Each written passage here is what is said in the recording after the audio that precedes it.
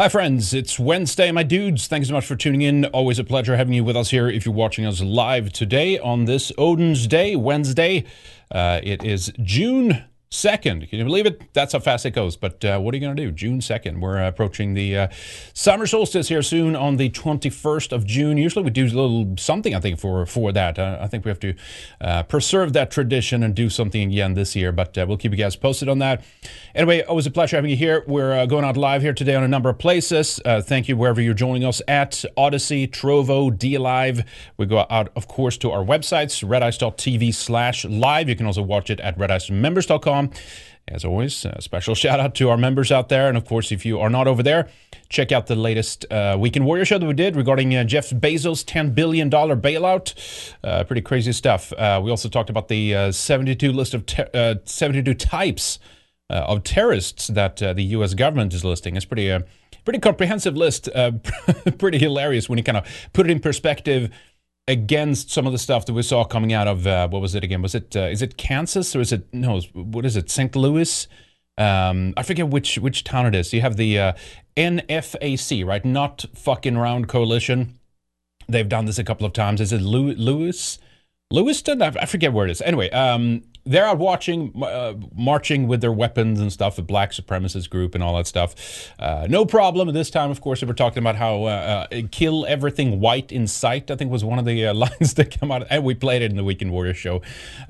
Incredible stuff. Israel is going through some turmoil as well. But yeah, it was a great show. Definitely make sure you check it out. Also, related to what we'll talk about here today, regarding what's coming out now with the emails from Fauci's, the FOIA request on Anthony Fauci.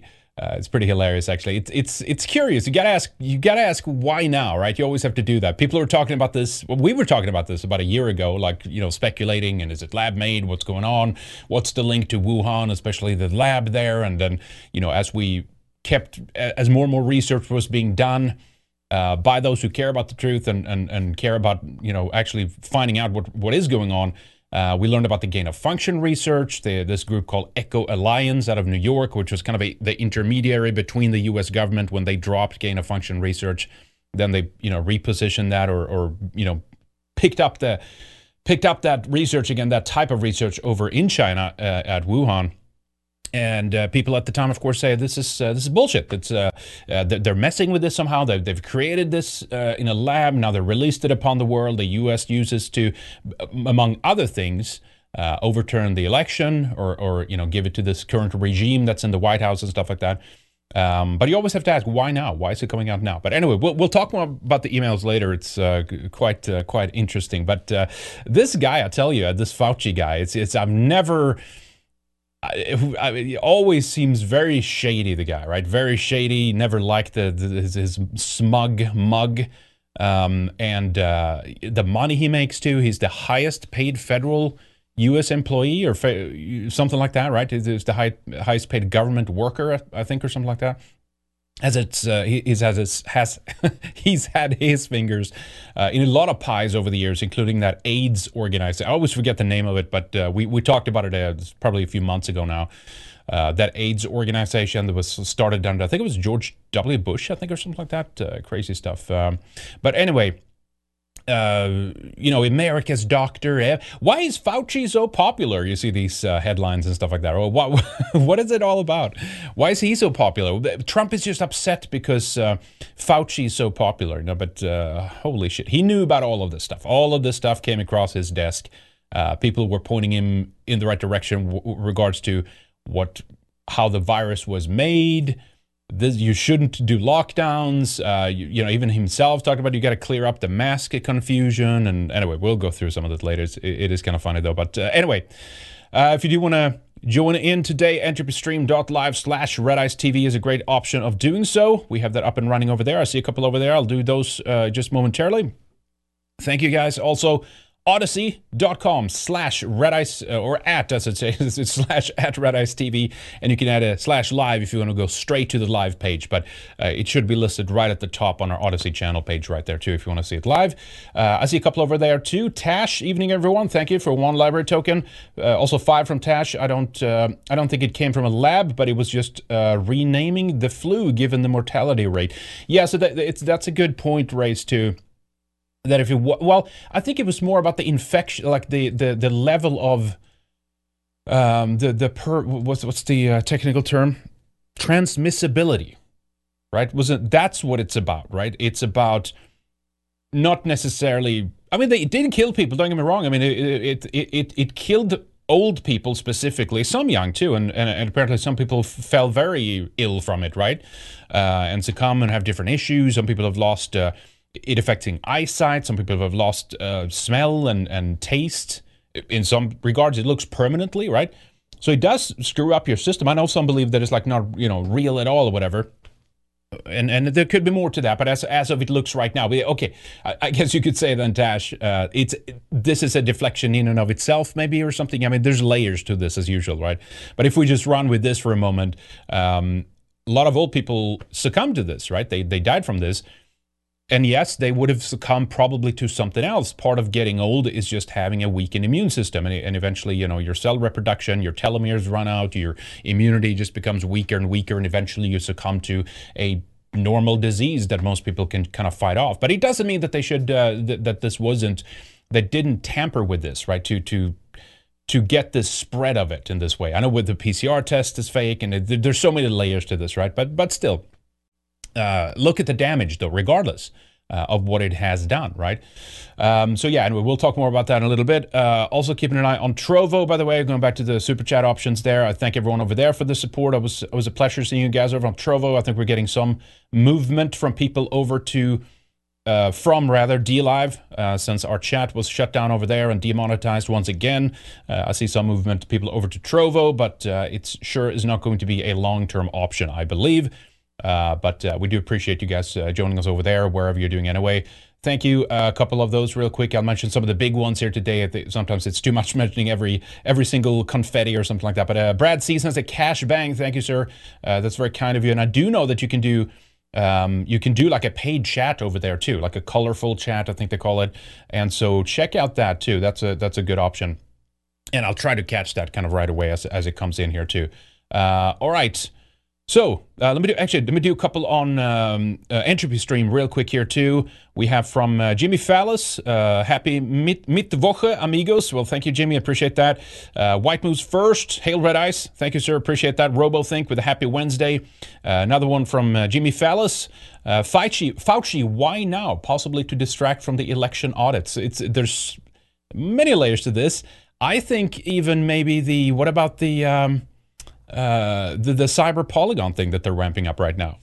What about that?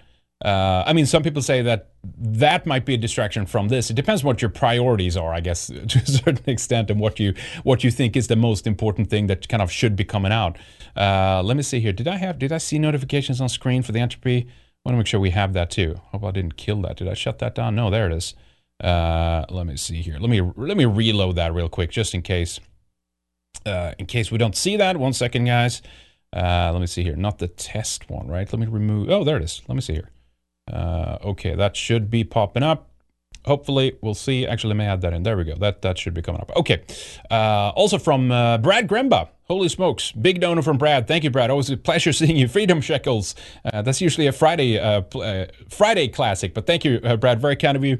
Always good to see you, sir. Hope you're doing well. And also, I want to mention, we missed one last Friday, and it was not all intentional at all. I think it was from Chaz Roberto. He sent us super chats many times. And we saw afterwards, it just happens. You're busy, you're looking at multiple screens, you try to cover things, you think about things, you talk about things, and eventually you scroll past something. And it's just, if you're watching Chaz, just know that it wasn't intentional, because I saw it afterwards. We killed the stream and we saw like, oh, that's it. They intentionally didn't cover my chat or something. So it was not intentional, Chaz. Anyway, he said at that time, this last Friday, he said, the churches have accepted race mixing and racial equality. Only the Catholic Church has resisted, despite Pope Francis. Disregarding religion, how do you two keep faith when mostly white women are race mixing their heritage out of existence? So I've heard it's pretty low, speaking to that. It's a different topic here. But I think white people are the least likely to mix, I guess. So that would be interesting. Since Vatican II, though, things have dramatically changed with the Vatican overall, right? The whole takeover and everything. We've talked about that. We have shows about that. I think at this point, any religion that you can cling to would be, it's better than not, right? People who are completely faithless or don't believe in anything bigger or higher. And to a certain extent, I'm like, if you can look at nature that way, if you have a pre-Christian faith that you're tied to, like we are, or a Christian faith or whatever, like whatever works. And I at this point, I don't think it's too, we don't have the time to go into the details about this. Like, we're losing influence, we're losing our demographic hold in our countries and all that stuff, and to kind of break down and bicker about the religious aspect right now, it's just that's it doesn't work, right? We'll have to sort that shit out later. But anyway, I think so. Again, Chaz, if you're watching, I think it's better than nothing to cling on to a faith. And I mean, I think it's not that prevalent among white people, as they try to say. It's that Jedi mind trick. They try to claim that it's like you'll be extinct by 2040 and all that shit. So anything can happen. A lot of things can happen. In fact, we'll talk about some of that later in terms of the supply chain shutdowns. And now we've had a hack, of course, on this meat production plant. We're talking about intentionally created shortages. We talked about a complete realignment of the whole global supply chain, right? That can actually be something that works to our favor to a certain extent, not short term maybe, but maybe long term, right? So anyway, okay, so guys, let me get back on track here a little bit and start covering some of this. I have a couple of stories here before we get to Fauci, and then we'll dive into Fauci and some of the World Economic Forum stuff. But I thought we could begin with this big loss here, for the world, the Trump blog. You remember that? Talked about it at the time. The from the desk of the 45th president, Donald J. Trump.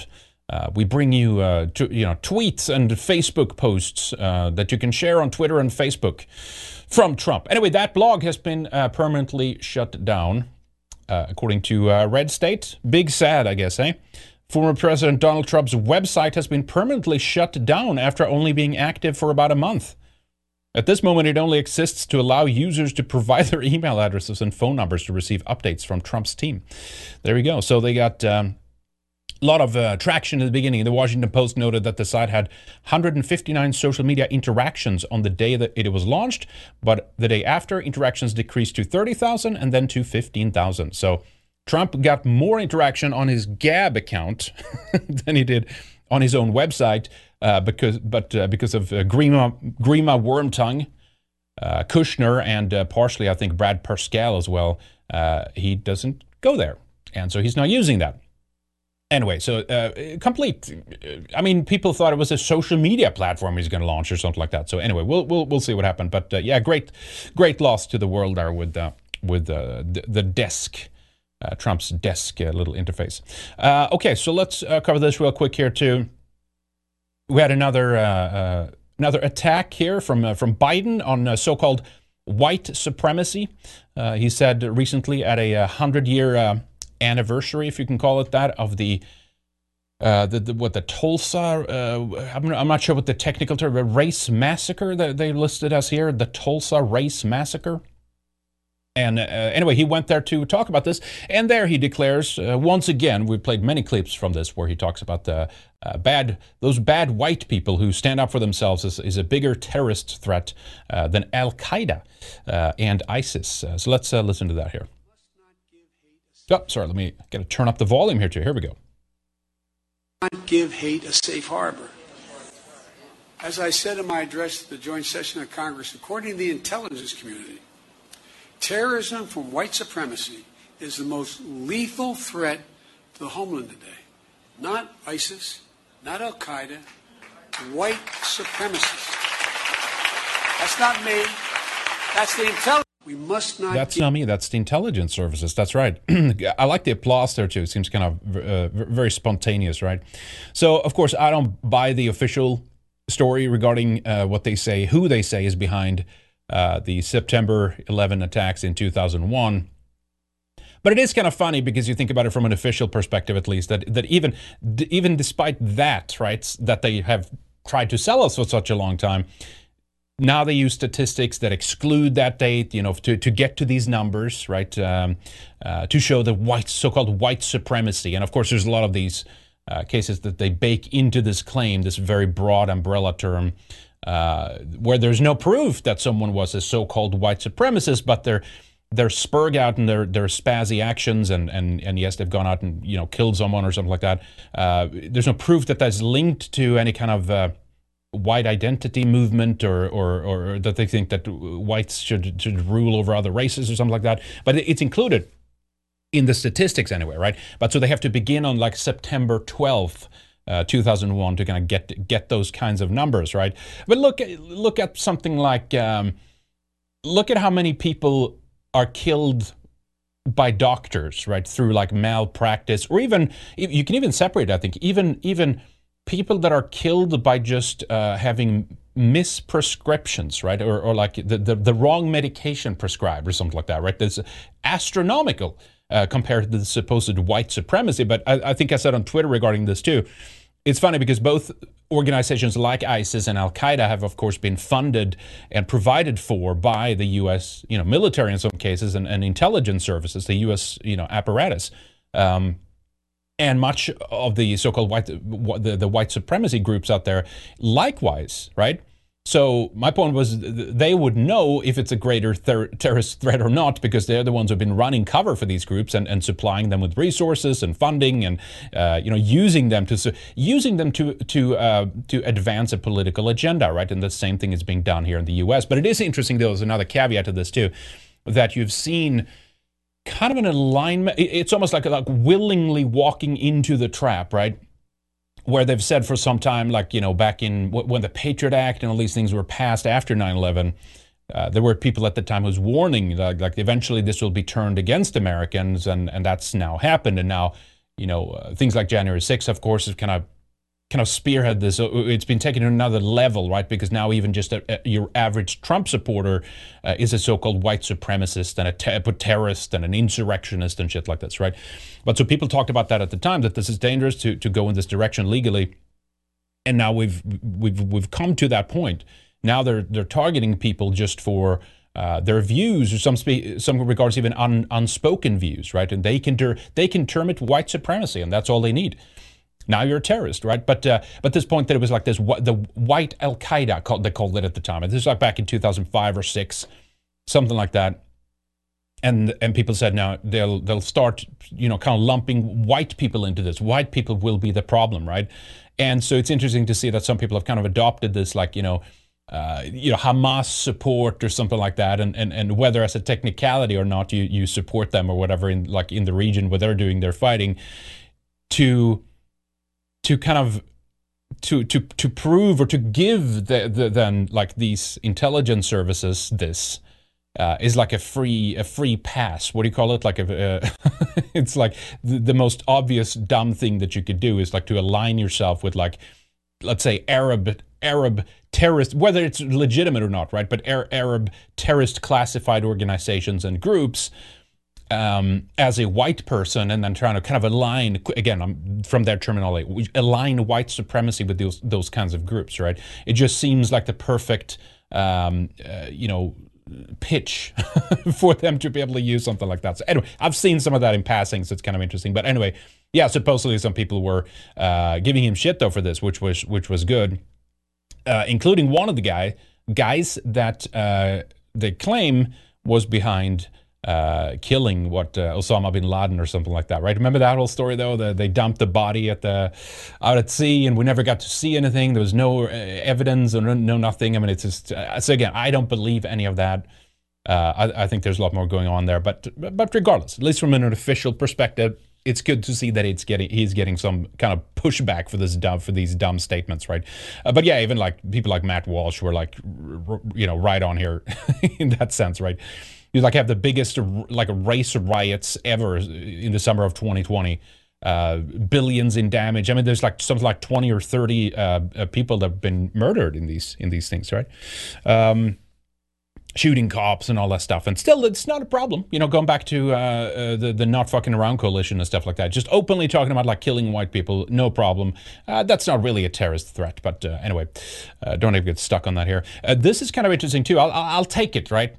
Not a huge, people have a lot of questions about Putin, his motivations, where he stands on certain things, what's, Russia's agenda, what is it really, and stuff like that. But regardless, it is kind of fun to see some pushback against this. It might be self-serving from the point of view of Putin or Russia in this regard, but I don't care, right?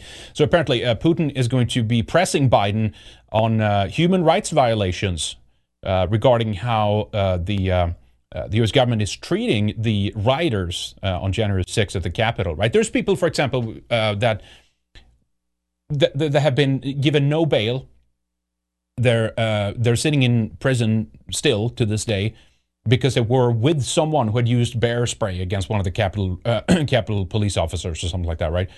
Then you have Antifa people who are doing similar things. They're burning down actual buildings. They're actually attacking federal property and stuff like that. They're going after cops and stuff, and charges for them are dropped, right? It's pretty obvious what's going on here. So Russia is correct in that sense that there is a distinct targeting of people on the right. People are conservatives, nationalists, MAGA people and stuff like that, obviously, right? Anyway, this is from New York Post here. Russian President Vladimir Putin is prepared to press President Biden on human rights on the human rights of Capitol rioters when they meet this month in Switzerland. The country's top diplomat says.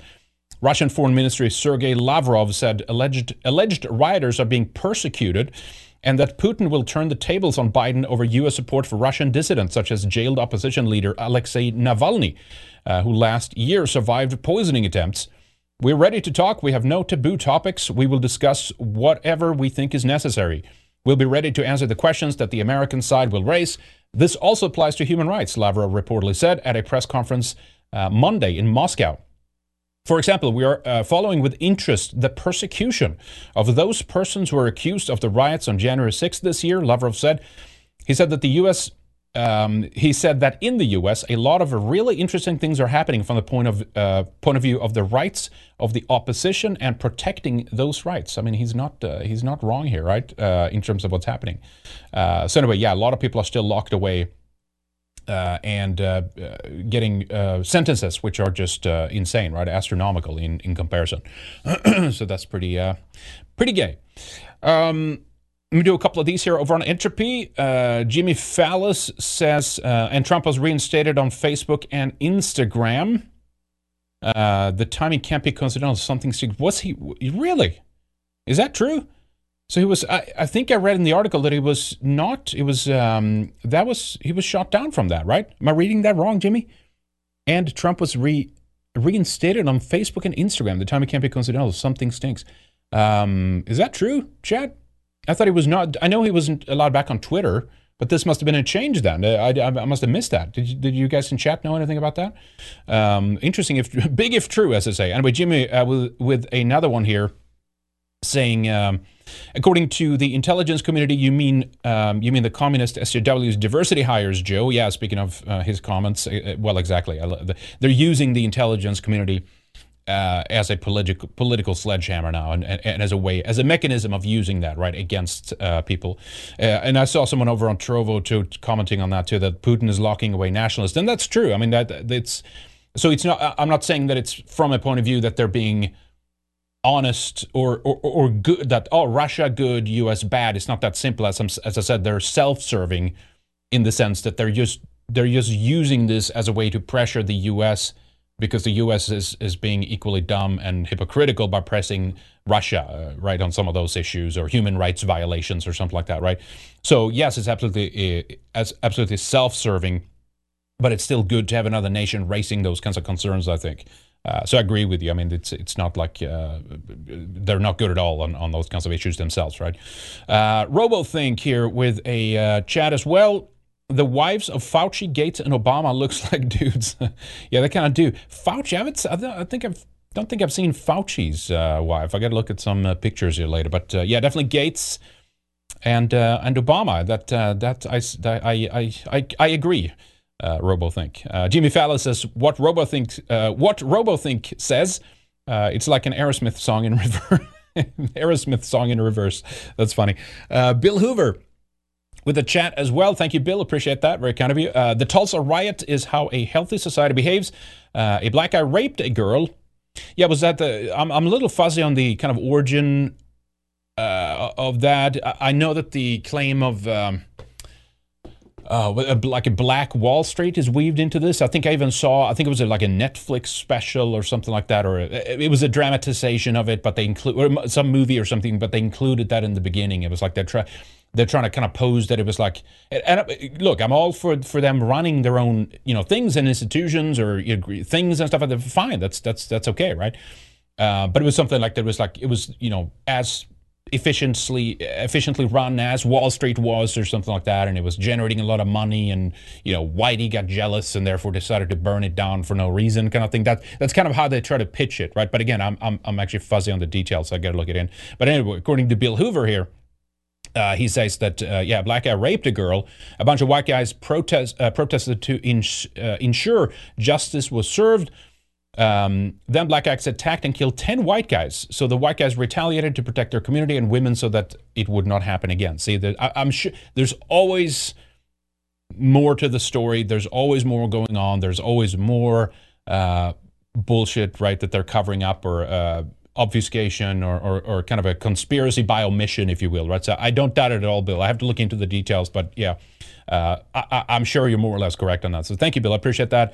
And another one from Jimmy Fallis here. Trump Facebook/Instagram reinstated. Yeah, happened in the past few hours, I think, the day after Trump shuts down his thing. I didn't know. Very interesting, Jimmy. Okay, thank you for that. Thank you for clarifying. Okay, yeah, we'll see what happens here. Wasn't there something that Trump was telling his followers he was going to be reinstated in August or something, I think? I saw that in passing. I think a lot of this is that kind of QAnon, like circle jerk. It just goes around. It's never over. Like it's like the 2012 thing, the end of the world. It's just, it was just a miscal. It's 2016 now. No, it's actually 2020. It's 2029 now. It's, it never ends, right? Keep hope up, right? Keep hope alive that the end of the world will come, right? Okay, let me check Trovo real quick here. A big black man with, I think it's AIDS. It kind of cuts off there. Is it AIDS? Yes, a big black man with AIDS over there. Thank you for the birthday cake. Good to see you, sir. It was a pleasure. Stone Ox, also with the birthday cake. Thank you. Let me scroll up here, see if there's any bigger one I missed. Stay safe. Spell from Think for Yourself. Appreciate that. Lord Aragon with a winner or a dancing chicken. Thank you, sir. A birthday cake from LT. Thank you. A big black man with AIDS. A birthday cake as well. Thank you for that. On Fire Spell from Jorma. Thank you. And let me see here. Is there any of those chats? I want to make sure we don't miss a chat there. 5 on Fire Spells from Hunley. Thank you, sir. Lord Aragon. Hey, all. There we go. That's actually colorful. It's so undistinct. I wish they had a little better page for it. But thank you, Lord Aragon. Appreciate that. I think we're somewhat caught up to speed there. I'm seeing a couple here, too, from Edward the Pale with a hype. Thank you, sir. And also for Leon Lime from Edward. Thank you, Edward. Appreciate that. Very kind of you. Okay. So back to our order here of the stories. Oh, this one, too. This is kind of interesting. I saw this in passing, too. Could be worth mentioning. A BLM activist has now been accused of molesting over 60 illegal immigrant children. Tay Anderson serves as the director of the Denver School Board. Well, seems reasonable, seems logical. Look at that matching face mask with that ball cap there, too, that BLM ball cap. Stylish, tell you that much.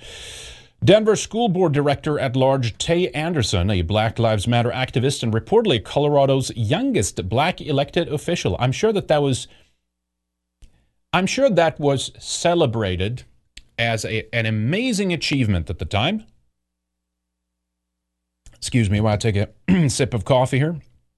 I'm sure that was like the focus is always on that, right? Look, we're breaking the glass ceiling. Look at this, and oh my God, how wonderful! And then it's this kind of, they were a pedophile. You know what I mean? It's always that, right? It's always that deflection. You have to praise them because whatever, they showed up and they're black, right? That's you have to praise them, and then they're pedophiles. Anyway, allegedly, right? Allegedly, as far as I know, he's not been sentenced yet, right? So, or found guilty, I guess. Anyway, so he has been accused of molesting over 60 illegal alien students. using the residency status of the children to target kids as young as 14 years old. The accusations came after legislative testimony last week where a parent described an unidentified sexual predator within the school system. The Post-Millennial reported that Brooks Fleming told the committee that 62 individuals have sought help handling the unnamed perpetrator. The abusive experiences range from unwanted touching to violent acts of rape. Fleming spoke to the House Judiciary Committee during public testimony in support of legislation that would make it easier for victims to sue institutions who employ child sexual abuse, the Denver Post reported. The Denver Public School Board of Education told the Denver Post that, quote, the board was made aware of testimony at the Colorado Capitol this week and was later informed that the accusations were against Director Tay Anderson. Black Lives Matter 5280 discussed the allegations on March 26th, right? So here's the tweet there from Black Lives Matter 5280. Is that a division out of Colorado or something? Okay, interesting. 2 months after BLM 5280 reported the claims, Anderson said that he's now stepping away from the school board, calling the accusations unsubstantiated false allegations. In a separate statement, the school board clarified that Anderson will still work on key matters, including the selection of a new superintendent, which is set to happen on June 3rd. All right, so we'll keep following this and see if there's any the court case for this or whatever. But we'll see here. Let me see. It's a screenshot here. The Colorado Herald questioned why the Denver public school system did not take any actions against Anderson despite the allegations swirling for months, while DPS continues to dodge the issue and protect its prodigal son. The continued deflection of responsibility for protecting underage students at DPS is saddening and frightening. The Herald wrote, hundreds of texts from Anderson to children have reportedly been leaked. There you go. Pause. That's your room. Yes, let's be friends. Text me. Okay, great. Anyway, so there you go. There you go. Fervent BLM supporter. And of course, I guess he labeled the opposition as bigotry. When a parent denounced the movement in March, Anderson labeled the opposition as bigotry. That's right. Oh, it was that too. Right? This is white supremacy, or no, it was a defense of Antifa, right? I also like to know about the mythical organization of Antifa. Last time I checked, the organization doesn't exist. All right. Anyway, good stuff. Good stuff. Okay, let me close a couple of windows here. Let me check Entropy real quick. Don't want to end up behind. Yeah, I do want to check that, Jimmy, by the way, too, regarding the reinstatement of Trump on Facebook. Anyway, so here we have some more of the dangerous white supremacists that Biden was talking about. Here is so I guess we'll have to get ready for another march against white supremacy. So here you see 3 white people in some of those black jumpsuits. They put those on to pose as black. It was funny because it was actually a black guy that did that with a white costume. That was like actually a thing, right? But some people try to claim that. Here's the perpetrators here. They ended up shooting, I think, 2 people they're shooting dead 2 people, and 23 were shot in ages ranging from 17 to 32. And there is more footage here. Let me see if this is, there's the, and the car was found. This is Miami-Dade. Sorry, I forgot to mention that. Miami-Dade, Florida, right? The police found the vehicle, I guess, submerged in a canal close by. Here's a shot from the perspective or point of view of the people that they were shooting at. I don't think there's any audio on this. So they jump out of the car, run over here, and then shoot into a crowd of other blacks. As you can see, the white supremacy, though, is the big problem. Black on black crime is really not an issue. We don't really have to discuss that because that just reflects negatively on the community. But those whites, though, am I right? Those white supremacists. So get ready for another march. I don't think it was anything else at the end here, but yeah. So 2 dead. I still don't know what it is about, actually. But who knows? Didn't see it covered that much in the media. It was just a passing. Imagine if a so-called white supremacist would have, or three of them, in fact, would have done something like this, I bet you there would have been coverage. Even if they shot other white people, it would have been an issue. Okay, so speaking of course, crazy, kind of takes on the racial issue, critical race theory have been vehemently attacked. It's very good. I like to see it. Even the boomers are catching up, right? They're attacking critical race theory. Although much of it is from the perspective that it's, should be kind of illegal almost to group people and kind of see trends among certain, ethnical differentiation and things like that, which I'm not necessarily against. I think treatment of everyone equally, sure, I'm fine with that, right? But critical race theory is an anti-white ruse that's invented to not lift up other races, but to pull down white people, right? And so this Colorado mother here actually kind of accurately describes some of that. Listen to this, kind of interesting. She did a little speech here. Listen to this here. Douglas County School District child, and I'm also the president of Parents United America, which represents hundreds of parents who are outraged and very concerned by these shifts that are happening in our public school system. We've heard a lot about how the equity educational policy is not equivalent to critical race theory. However, I've heard many things that are very disturbing that show it to be quite the opposite. First of all, the term equity, it sounds great, but it's exactly opposite of equal opportunity. Equity demands an equal outcome. And so of course what she needs to mention there to tie to that is that it's specifically anti-white, right? And so I have not seen that yet from the boomers, like some in chat said over on Trovo, like Black Phillip says, critical race theory is ironically making everyone an extremist. Fancy Pants says, boomers hate it because it's not MLK enough. So that is true, right? That is true. They just want to, I mean, I still, yes, just treat everyone equally, right? But so they want equal outcome, which is an impossibility because people are not equal. So the only way you can achieve that is by holding down those who perform better and then lifting up those who don't perform as well. So I exactly, Fancy Pants, I agree. I mean, that's what it is, right? They want it to be MLK, and it's wrong to view trends among certain groups and stuff like that. So I'm not against that. That's just kind of part of human nature. I think things would be if we just went with what's true.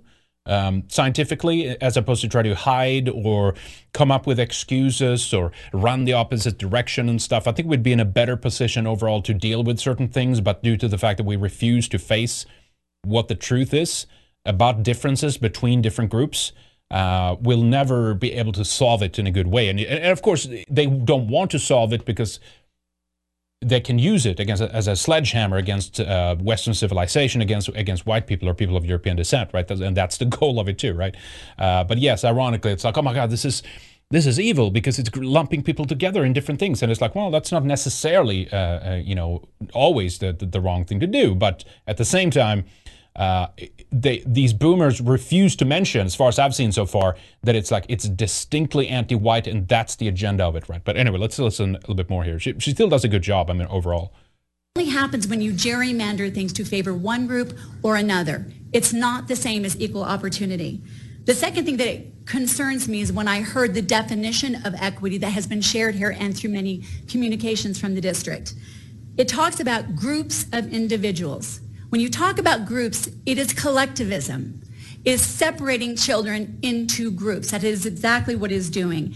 And again, okay, yes, true, but it's also one group there that's being targeted and held down. I just don't know why she can't mention that, right? They're terrified of even. They can't even. This would not be good towards white children. It would program them to think that they are born evil, that there's an original sin tied to their skin color, right? Can you just say that too? No, we're not going to get that from here. Groups based on what? What we've heard from both hiring the Gemini group, which is also another thing that concerns me, is the groups are broken down into race, gender identity, sexual preference, and oppression. When we look at the Gemini group teaching, which I took time to watch the entire thing, it is even more disturbing. And this group was hired by this board because in that training, it talks about oppressors and oppressed. That is damaging to White every people, group of non-white children. people. First of That's all, what it is, some lady. groups of children are thought of as being shamed for who they are. The others are taught that they are White victims children. without the ability to further themselves and to look at the others as the enemies. We all know Non-white children. the Dr. King quote that has been shared. Here we Color go. of our skin versus the content of our character. He had a dream. Yeah. This Oh, is a jeez. night. Okay. Yeah. Okay. So MLK was a communist, and so that's why they're doing this, right? So it's always that, that these free market capitalist boomers, they want more communism. Like, it's just, you can't. There is a third option out of this, right? It's totally fine thinking as a group, collectivizing and thinking. I mean, isn't that what the left is talking about in that sense, right? Like workers unite or whatever, something like that, right? You collectivize in order to have more influence, right? But no, white people need to be individualized and broken up, fragmented, small little cells on their own. Yeah, go individualism, you know, and then all the other non-white groups can and are encouraged to organize as a collective against white people, right? So we know it's a weapon, a mechanism. It's still good that they're mentioning it and bringing it up, but I wish that they would just get this through their head that it's like it's because it's anti-white. That's what it is. Look at this. I think there's another boomer. I've seen his face before. Chuck Woolery. Maybe someone in chat knows more about that. Blunt Force Truth podcast. The boomers are they're catching on. They're learning about critical race theory. They're learning about the Frankfurt School and Marxism and stuff like that. And I'll take it. I mean, I will. I take it. Critical race theory is based on critical theory given to the world by Marxists from the Frankfurt School in Germany. When Hitler cracked down on them, they moved. Does that make that guy a bad guy for doing something which you, Chuck, don't want now? I'm not confused. Anyway, yes, they moved to Columbia University in New York City, and they remained there to this day, which is true, right? But it's better late than never, right? But they catch on, you know, what, that 10 years late, 20 years late? I mean, there's some people talking about this for a long time now, obviously, right? But again, they just can't slip this in there that it's like, and also, by the way, it's like, it's designed to like ruin society built by people of European descent or something like that, you know, there's something. But yeah, so it's at least, what is the go to, at least we're not speaking German, right? Isn't that the one? There was a, what was it again? This was kind of interesting. Did I have that story? I guess we could pull it up now. Check this out. Speaking to that was kind of interesting. Check out this one. Surprising number of Americans not sure if fighting Nazis was good, poll finds. It's the New York Post here. A staggering 1/3 of Americans remain unsure about U.S. involvement in World War II. Are things shifting on this front? Are they becoming America first? Is that what's happening, or is it that it's interesting though, because this has always been this one, like, well, you know, the greatest generation, and you know, we boomers, we took care of it, and you know, all that kind of, or well, technically they're the descendants of the greatest generation, right? But still, you get my point. That's been the argument of the boomers. That's what I'm trying to say. Like that, well, you know, we our parents, they took care of the problem, and you know, and yet here we are, right? As I said, at least we're not speaking German. I guess that's the big takeaway here. Anyway. So let me move on here. I'm going to begin talking a little bit about the issue with the COVID virus here. Let me do a couple on entropy real quick before we go to this story here. Den Mother says Florida now has a law now that fines social media platforms that censor those running for office. So that might be a point about Donald J. Trump returning at some point. I love this Speaker of the House route myself.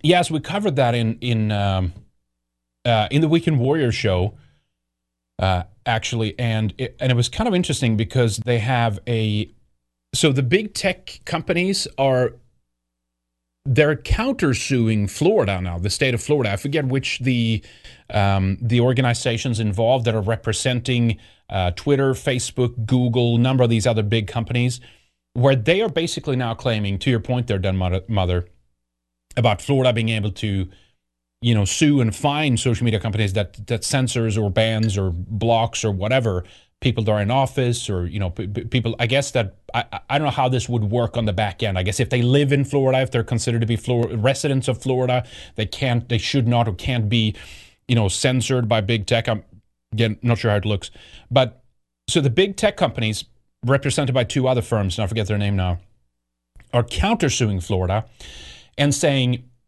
that it would be a violation of their First Amendment. So for them not to be able to ban and effectively, strangle the people's First Amendment that's a violation of the First Amendment. That's how nutty it's getting at this point. But anyway, check out the latest Weekend Warrior show because we talked about it in there. It's just insane, right? But anyway, thank you, Den Mother. We'll see what happens with the. If there's any, I guess, development there of why he's back on the platform or something like that. Trump, I mean. Lycan Warrior, Chuck said the dreaded H figure. Chuck said the dreaded age figure. I wonder how long he will stay on Twitter before getgetting canceled. Chuck. Oh, yeah, exactly. Chuck Woolery. Yeah. For some reason, I'm thinking about Chuck Schumer for some reason. Anyway, it's kind of interesting, huh? Thank you, man. I appreciate that. Let me check. Did I miss one? Nope. We got that one. Thank you so much. Appreciate that. Let me just check Odyssey real quick and see if there's any on. Trovo, just want to mention a couple of those real quick. Let me go up. Nerms with a dancing chicken or a winner. Thank you, sir. Very kind of you. Joe Rambo with an on fire spell. Confetti from a big 8 confettis from a big black man with AIDS. Thank you. Edward the Pale with a stay safe spell. We also have, let's scroll down here, Hunley with 2 birthday cakes. Fancy Pants with a dancing chicken or winner. Confetti. 30 confettis, thank you, sir, from Hunley, and a stay safe spell from Kitsy Who. Thank you for that, appreciate it. And Edward the Pale with another winner. Thank you, sir, appreciate that. Is it a radical rooster? Is that what it's called? It's a Ninjaberg. All right, anyway, let's get to this one here. Kind of odd, right? But so basically we're having this shift now, or change in the origin of the coronavirus, the COVID-19, right? And Biden has requested the intelligence services to do a report on the origins of this. 90 days, I think they had on them to do this and present this. And countering this now, China, one, I guess, commenter on Chinese state media has come out in the wake of this and said that China must prepare for nuclear war with the United States after Biden has been asking for a probe to find out what actually happened with the origin of the coronavirus or COVID-19. Han Jin, the editor of the Chinese state-run newspaper The Global Times, considers enhancing China's nuclear programs as being vital to the country's strategic deterrence against the United States. Protests in Hong Kong, Taiwan, the COVID-19 pandemic, and accusations China engaged in a genocide against the Uyghur Muslims are sowing deeper divisions in an already strained relationship between China and the United States. With Beijing one of America's top concerns, President Joe Biden has sought to strike a stern tone. Yeah, I'm sure that will happen. While China sees much of America's actions and comments to be an encroachment on its sovereignty, the increasingly confrontational rhetoric and military maneuvers coming out of the two countries have raised concerns about a potential war. We must prepare for an intense showdown between China and the U.S., who wrote in a Thursday op-ed for the Global Times. The number of China's nuclear warheads must reach the quantity that makes U.S. elites shiver, should they entertain an idea of engaging in a military confrontation with China. Who advocated for rapidly increasing the number of commissioned nuclear warheads, DF-41s, and intercontinental ballistic missile and strategic missiles that have long-range capabilities. The editor posted the same comments on Weibo, right? Okay. China and the United States have been sparring over range issues, including COVID-19 pandemic, whose op-ed come one day after Biden announced he instructed the intelligence community to double down on their efforts to identify the COVID-19 origin, including coming up with a list of questions that China has to answer.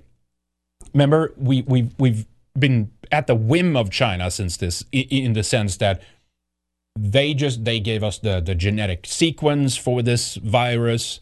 They have covered up and destroyed evidence. That's part of what's been coming out over the last couple of weeks. Maybe this is earlier research too, but in the sense that they've covered up their tracks about how the virus was made. They've retroactively created things that make it seem that it was a logical, if you will, progression of how this virus rose up, right? That's what those two doctors, we covered this in the Week in Warrior show. There's two doctors, one I think from the UK and one from Norway, that came out, talked about this, and they had said that there's no credible natural ancestor to COVID-19, right? Implying it's made in a lab, and that's all this is kind of coming out now. The intelligence community hasn't ruled out the possibility that COVID-19 originated in a laboratory, a notion that China vehemently dismissed as being politically motivated and anti-science. Sure. Officials have also attempted to shift blame to the United States Fort Detrick, citing no evidence, and accused Biden of stoking confrontation and sowing division with the intelligence investigation. Now, Fort Detrick is absolutely true. There's all kinds of nonsense and garbage going on there. People have done a lot of research on that, including even places like Plum Island outside of New York and stuff like that. There's a lot of weird research that goes on. There's even some speculation that diseases such as Lyme disease was either intentional or accidentally released from a lab, right? That they were messing with ticks, things like this, creating different bioweapons essentially, and kind of placing it naturally in the environment and spreading among animals and stuff like that, right? But China certainly has their own issues to deal with, right? So it's just always this pointing fingers and blaming and saying, no, well, what are you doing, kind of thing, and that's what's making this so weird. But anyway, so that's kind of a weird statement from Chinese state media that, like, okay, we got to go to war with these guys because they're going to question us what we did with, like, what the origins are with COVID-19. And they never got access to, right? I think even the World Health Organization early on, they wanted to try to get in there. First, they weren't allowed to get in there, but then you have the problem of them already working with China anyway, right? Dr. Tedros is in the pockets of China, like all these other people at the UN are in the pockets of China, basically, right? All right, so let's get into this here with Fauci Gate. So we have quite a bit of emails to look at and stuff like that. There's a lot of things, and we'll go through kind of one thing at a time. And we'll show some of the emails. I might have to zoom in on some of them and stuff like that too. But this is kind of interesting, right? So basically, let's just take a look at a couple right here, right? So, and I have to zoom in on some of these. Some of them are very small too. So there's been a leak, right? I guess we can show that right here. Where are we here? I mean, maybe I didn't open that. There was like an overview. Yeah, here it is. Let me pull this up real quick here. Here it is. Let me go over here. Email shows. Here we go. Email shows researcher who funded Wuhan lab admits manipulating coronaviruses. Thanked Fauci for dismissing lab leak theory. So this is the guy who's supposed to be an impartial observer for the World Health Organization. Peter, what was his name? Peter Daszak sounds like maybe Hungarian in origin or something like that, right? Now we'll return to that story in a little bit too. Basically, Fauci is like he's been like the face of big pharma. He's been getting like an intense amount of money for this, government grants and all these things that he's been able to do. He has forked out something like $800 billion over the last few decades. Remember, he's one of the highest paid U.S. federal employees too. And of course, with this, basically has massive power, right? He's created a culture that can censor now and just shut businesses down and terminate societies and all that kind of shit. It's incredible how much power this guy has, right? He was also at the tip of the spear of how people have lost freedom and liberty again over the last year, since 2020. And of course, all these measures that they've taken too has had no benefits, at least to people, right? It's benefits to them. It's benefits to the billionaires that made more money and stuff like that. But anyway, so we'll look at some of his personal emails a little bit too. The one on screen here was sent to him on March 11, 2020. This is like about a month or so into like when things really started to kind of get serious, right? from Adam Gardner. And he said, in the email to him, and it says, "Hi, Anthony, this is how the virus was created," right? So as a caveat that it's not known if Fauci replied to this. Now, there's a number of technical things here. I'm not going to read all that, but you get the idea that he was like, he's continuously been sent, information about what happens, how it was created, which measures they should or shouldn't have taken, that they shouldn't have, done certain things, or this is probably how it was created and stuff like that, right? Here's the same one here, a little better quality on this one here too. Coronavirus bioweapon production method, right? Did he go through any of this? Did he, what's their excuse here? Like, oh, he didn't see any of this. Is that the excuse they're going to use or something like that, right? Let me check that. Actually, there was one from Red State that was pretty good here too. Let me see here. Let me see if I can pull this up real quick here. Yeah, this one here. This is actually pretty good. Sorry, guys. Thought I had this open here. Let me read this real quick here. Where are we? Here we go. This explains a little bit too, and also the coverage of how they decided to do this, like how the media is. It's going to be interesting to see how the media decides to tackle this when all the emails have been coming out under this FOIA request, right? The Washington Post thought it was doing the Lord's work in fluffing Dr. Fauci's reputation with an article about 866 pages of emails produced pursuant to a Freedom of Information Act request. The emails purportedly give a window on Fauci's world in the thick of the 2020 global pandemic and how he handled things under the pressure of that bad orange man. You see, for the American public, the bloom is of the rose. Oh, you will always have your cult of Fauci and people who believe that if it had not been for Fauci, the entire nation would have been dead. From the mounting evidence providing otherwise, it's a miracle that more people are not dead. Washington Post begins its glowing tome thusly. The previous unreported exchange was among 866 pages of Fauci's emails obtained by the Washington Post. It's interesting that they decided to release that, though, right? And that was part of, as I said, the Freedom of Information Act request.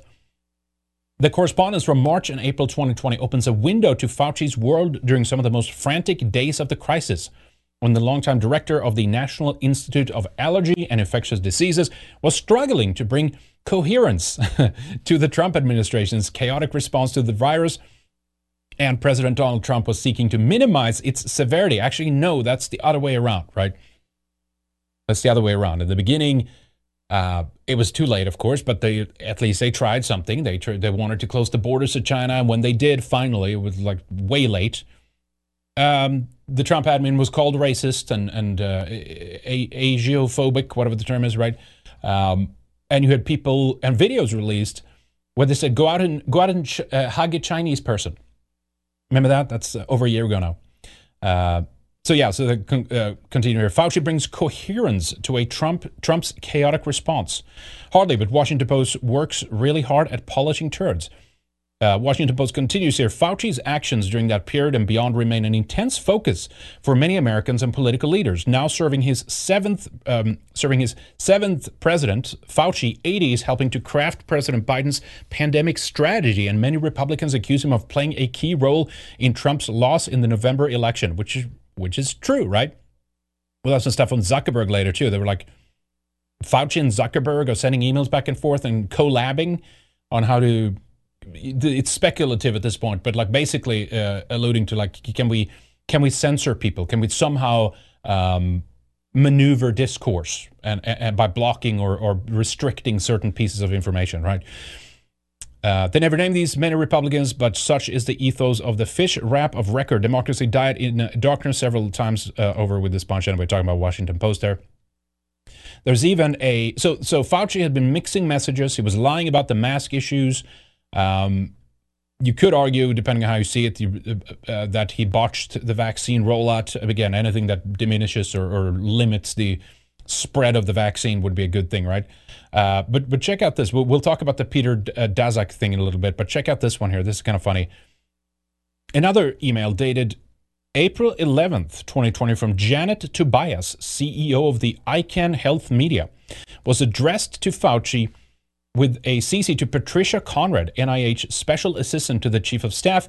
This email lets the cat out of the bag that Fauci allowed himself to be filmed in the midst of the pandemic response because Bob Iger, chairman, CEO of the Walt Disney Company and National Geographic, wanted to maintain momentum on an already established documentary on Fauci's life work. So that's right. In the middle of his response to all of this, he continues doing filming for a biopic, right? What do you call it? A biopic documentary about Fauci and how great it is and his work and his life work and all that stuff, right? Email from Janet Tobias to Anthony Fauci regarding the documentary said, I think we have landed in the right place with a film about your life. Nat Geo, Disney, and Bob Iger himself and all understand the need for discretion now, but are widely supportive about realizing a film that will celebrate the importance of your life, science, and public health. So that was less than a month after the nationwide lockdown. The world, not to mention the American people, had more questions than answers. CNN was doing its death counter and gloom and doom coverage. People were still trapped on cruise ships, and governors like Hergel Newsom, Whitmer, and Nichols Cuomo were infecting grandma and grandpa and acting like the dictators there are. Dr. Fauci already praised Governor Cuomo's pandemic response, probably while Nichols was polishing his final draft to his $5 million memoir. And so what was he doing? He was filming a documentary about his life's legacy. That's some of the things that Fauci was involved in while all this was kind of unfolding as well, right? Anyway, let's show some of the other emails here too.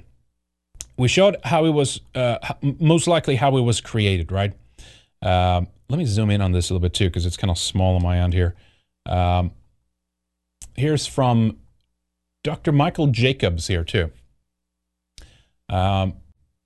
Dear Tony, it says here,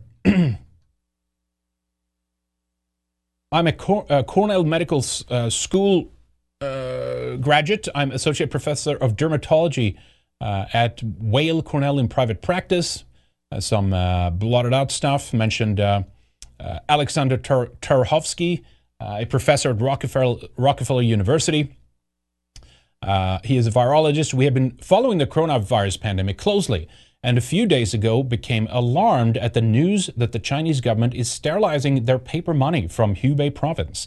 We think that there is a possibility that the virus was released from a lab in Wuhan, the biotech area of China. We also think that the virus might be complexed with another organism such as yeast or fungus to make it more sticky. I have no idea what that's about. That's pretty interesting though. Would that be if people have that in their body, yeast or fungus, or externally? I don't know, right? We would like to discuss this with you further. We feel that immediate action must be taken by the United States scientists to try to neutralize this threat. Please call us at your convenience, Michael Jacobs, blah, blah, blah. And again, this is February 21st, 2020, right? What did this guy know?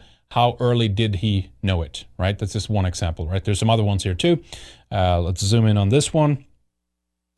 Let me see here. Where are we? Here we are. Let me zoom in on this one here. This is from, here's the one from Dazak here, right? So we'll get into this one because this is one of the bigger ones here, like one of the big clues, if you will, right? It says here, Peter Daszak, who again is the funder of the research that was done at the Wuhan lab, right? He was the go-between between China and the U.S. with this Eco Health Alliance, and he is the one who the WHO positioned as one of the lead investigators to try to figure out what the origin of the coronavirus was or is. I'm not sure he even does any of that work still, right?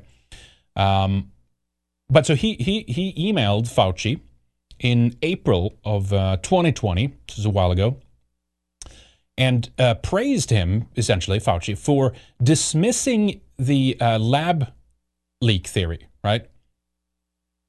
Tony, CCing David, so you might have to pass this on to Tony once he has a spare second.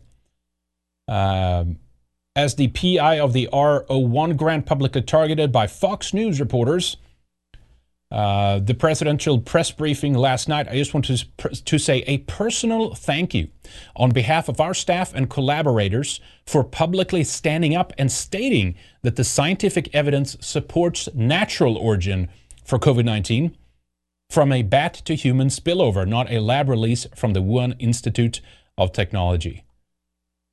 From my perspective, your comments are brave, and coming from you, from your trusted voice, will help dispel the myths being spun around the virus. The virus's origins. Once the pandemic is over, I look forward to thanking you in person and let you know how important your comments are to us all. So he's the go-between. He's the guy who's funded the very research that's tied to gain of function, right? Red State had a story about this too. It has been known for a long time that Dr. Anthony Fauci has supported the gain of function research conducted by the EcoHealth Alliance about bat coronaviruses in China. And I think a lot of that was actually about, about ferrets. That's a lot of the work was done on, because they have the most similar respiratory system to humans. Anyway, while Fauci has been attempting to distance himself from having any knowledge of EcoHealth Alliance projects, including those of Dr. Peter Daszak, the president of the organization, newly released emails detail the praise Daszak heaped upon Fauci for dismissing the lab leak theory. Daszak, who seems to have his thumb in all of the pies surrounding the origins of SARS-CoV-2 or COVID-19, sent an email to Fauci on April 18th, as we saw, just 6 weeks after the initial outbreak in the U.S., thanking Dr. Fauci for his comments dismissing the lab leak theory. And we should look at the email, right? The disturbing nature of this email is the fact that Daszak was one of the lead investigators from the World Health Organization into the origins of SARS-CoV-2, and again, his having funded undisputed gain-of-function research at the Wuhan Institute of Virology. Daszak's influence in this case has been seen throughout his investigation, even to the point of spreading misinformation to deflect from EcoHealth Alliance's potential liability associated with the lab release theory.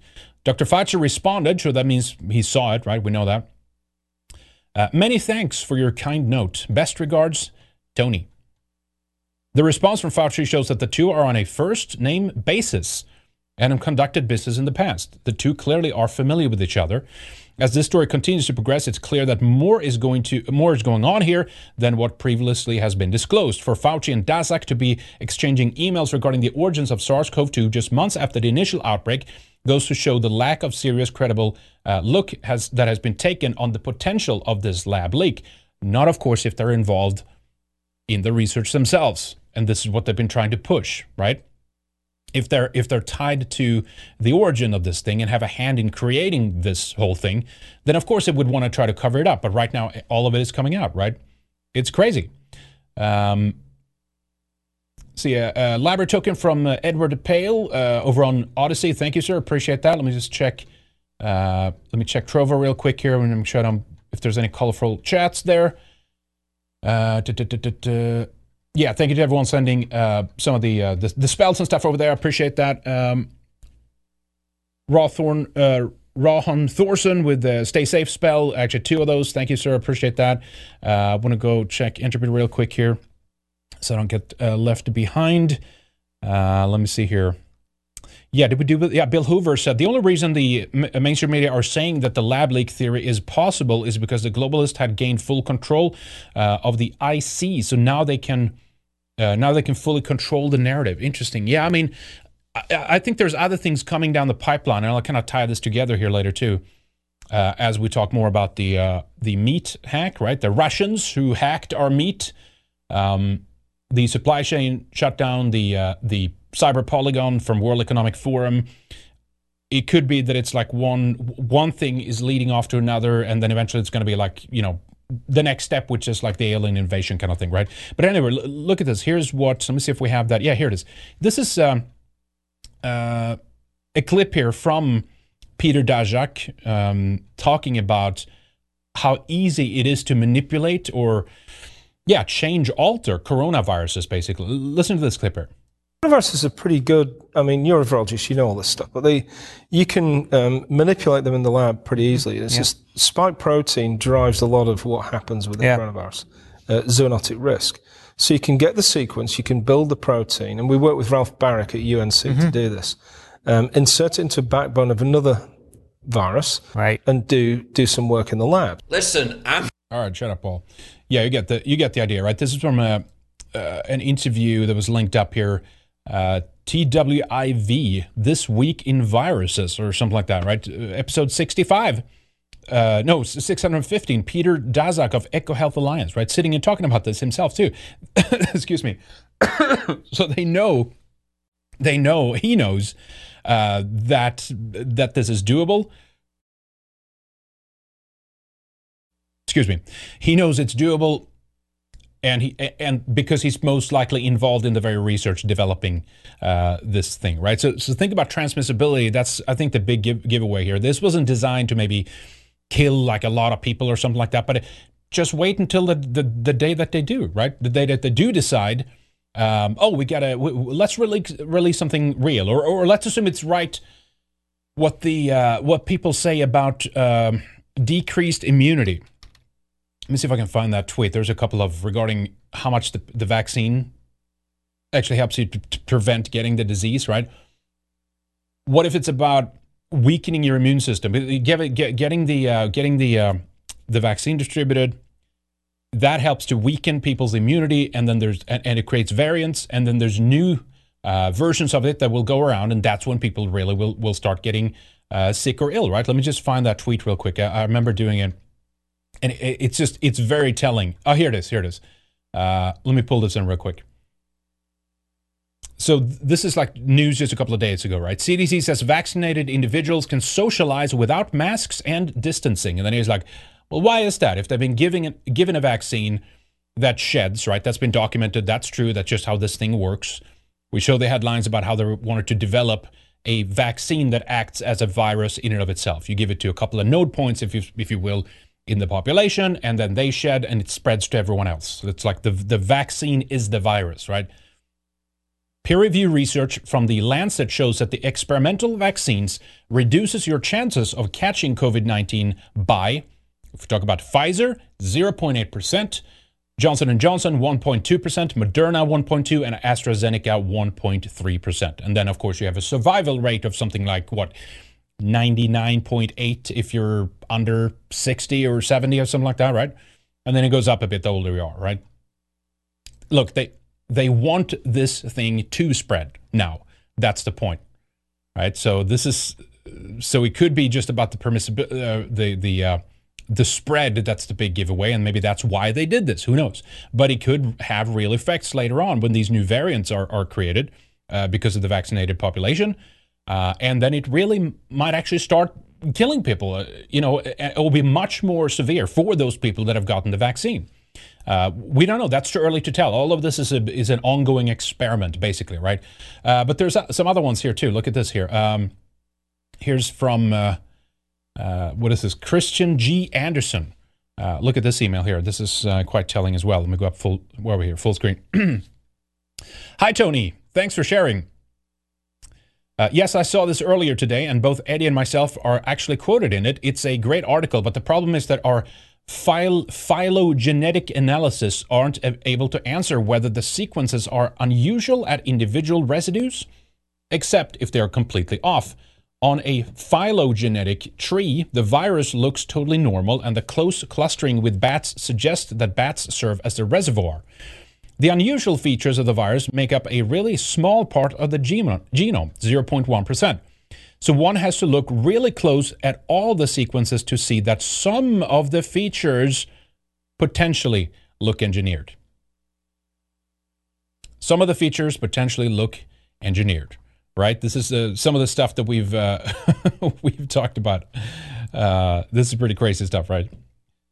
Not a big surprise. People knew this if we go way back, right? Here's some other ones regarding gain-of-function research. Here's Fauci himself sending an email to Hugh Auchincloss. I'm not sure how you pronounce that. Hugh, it's essential that we speak this afternoon. This morning. I always get the confused. This morning, this AM rather than. Keep your cell phone on. I have conference call at 7:45 with Azar, right? He was the health czar at the time. And he says here, let me see, was that gain of function? Yeah. He says here, it will likely be over at 8:45 a.m. Read this paper as well as the email that I will forward you now. You will have tasks today that must be done. And then there's a follow-up email. The paper you sent me says the experiments were performed before the gain of function pause, before the gain of function pause, but have since been reviewed and approved by NIH. Not sure about what that means, since Emily is sure that no coronavirus work has been done through the P3 framework. She shall try to determine if we have any distant ties to this work abroad, which of course they did, right?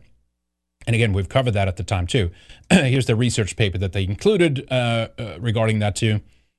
As my prior email, mining coronaviruses genomes for clues about the outbreak's origin. And they included the story here from Science Daily, whatever it was, right? So they knew about gain of function research. They knew about the potential origin of it. Let me just check my notes here real quick. They knew about the potential origin of it, and they knew that they'd been involved in doing these kinds of things, right? Which makes it just so much more nefarious, right? That these people are intentionally covering this kind of stuff up, right? Fauci knows about all these different layers to it and have continuously dismissed that there's anything more to the story. No, it's all natural. It's all, fine. It just arose at this wet market.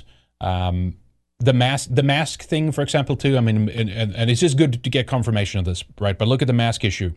Where are we here? Masks don't work, right? That was one. It's from like page way down into the document here, I guess. Is that true? Page like paragraph maybe, 2,778. Tell patients to avoid, this is Fauci speaking here, right? So this is from one of the emails. Tell the patients to avoid touching their eyes, nose, and mouth. Clear up confusion about masks. Emphasize that masks are for sick patients to help keep their germs from getting into the air. But discourage surgical masks for most patients without symptoms. There's no evidence they help, and that still rings true, right? That's what they initially said. And then they changed the tune because people are prone to get ill, sick from wearing the masks themselves, right? They're too loose to limit inhaling germs, and viruses can also get in through the eaves. Is that what it says? Eaves? Or eyes, in through the eyes, obviously. Let me see here. What else we have? Yeah, Fauci was told, let me see, Fauci was told, let me see here. Should we do this one? Let me see here. We have, gain of function research. I'm looking for the right image here too. Here we go. This is kind of interesting. Fauci was told not to do the lockdowns. Let me see here. Let me check my notes here. Yeah, here we go. Anthony Fauci received the best advice he could have possibly have been given on March 14th, 2020. To this email here that we're showing, let me see if I can zoom in on that real quick. To this email here that we're showing from, who was that from again? Yeah, Mike Betts. Fauci had replied, and we'll go through a little bit of the email here in a moment. Thank you for your note, and proceeded to ignore every single bit of the information that was mentioned in this email here. The advice he was given was to follow the strategy of something called focused protection. That takes into account the 1,000-fold difference in mortality rates between the oldest and the youngest, and utilizes this fact to protect those at risk while negating the public health damages of lockdowns. Right? There's damages from lockdowns, economic damage, there's even health damage from it. It all made perfect sense, what they said. All these scientists, many scientists talked about this.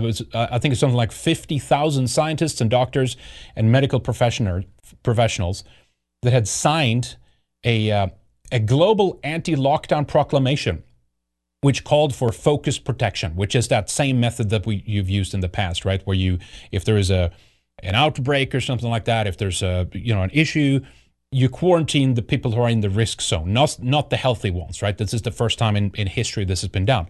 But it was done for political reasons, for economic reasons, for the gay op reason of taking over everything, for the Great Reset reasons, all these things, right? Remember, you have to tie together all this. Event 201, the test, the dry run, if you will, from Johns Hopkins University, and then a few months later, you actually have the outbreak, right? Anyway, so there was Nobel Prize winners, epidemiologists, public health scientists. There were Nobel Prize winners from Harvard, Stanford, Oxford. All these people were talking about this at the time, right? Do not lock down, right? So 50,000 scientists and doctors were calling for focused protection. Fauci was emailed about it. This is the methodology you should use, and he ignored all of it, right? He ignored all of that. Yeah, I wanted to convey an idea I have regards to the coronavirus. It seems to me that trying to contain the virus, as we are doing at the present, will be futile, Mike Betts said here. Since the virus can be present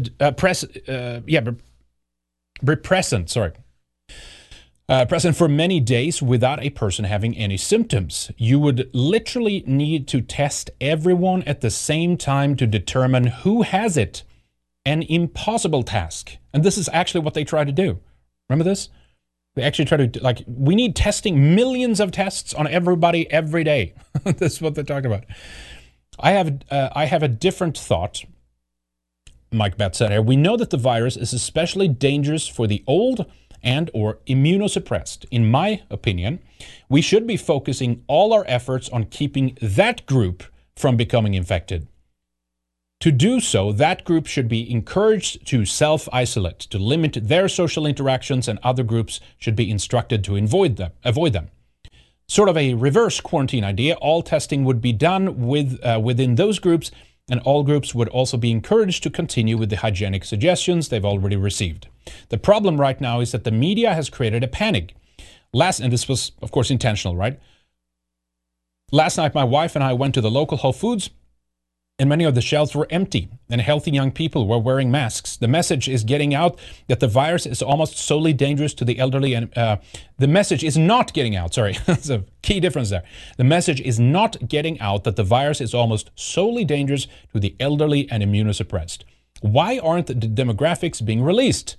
That in itself could calm many people. With my suggesting exposures to them would be diminished, significantly reducing the number of deaths as well as, and it continues in the second one here. These are screenshots. It takes a little bit of me for just pull them in and zoom in here.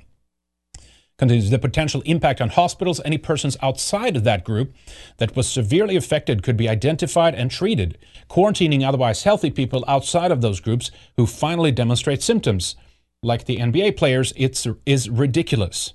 They are likely to get the sniffles and have also already spread the virus. As long as they're not spreading it to the endangered group, we should not worry about it. In sum, we need to isolate the vulnerable and realize that the mortality rate for people outside of that group is likely lower than the flu.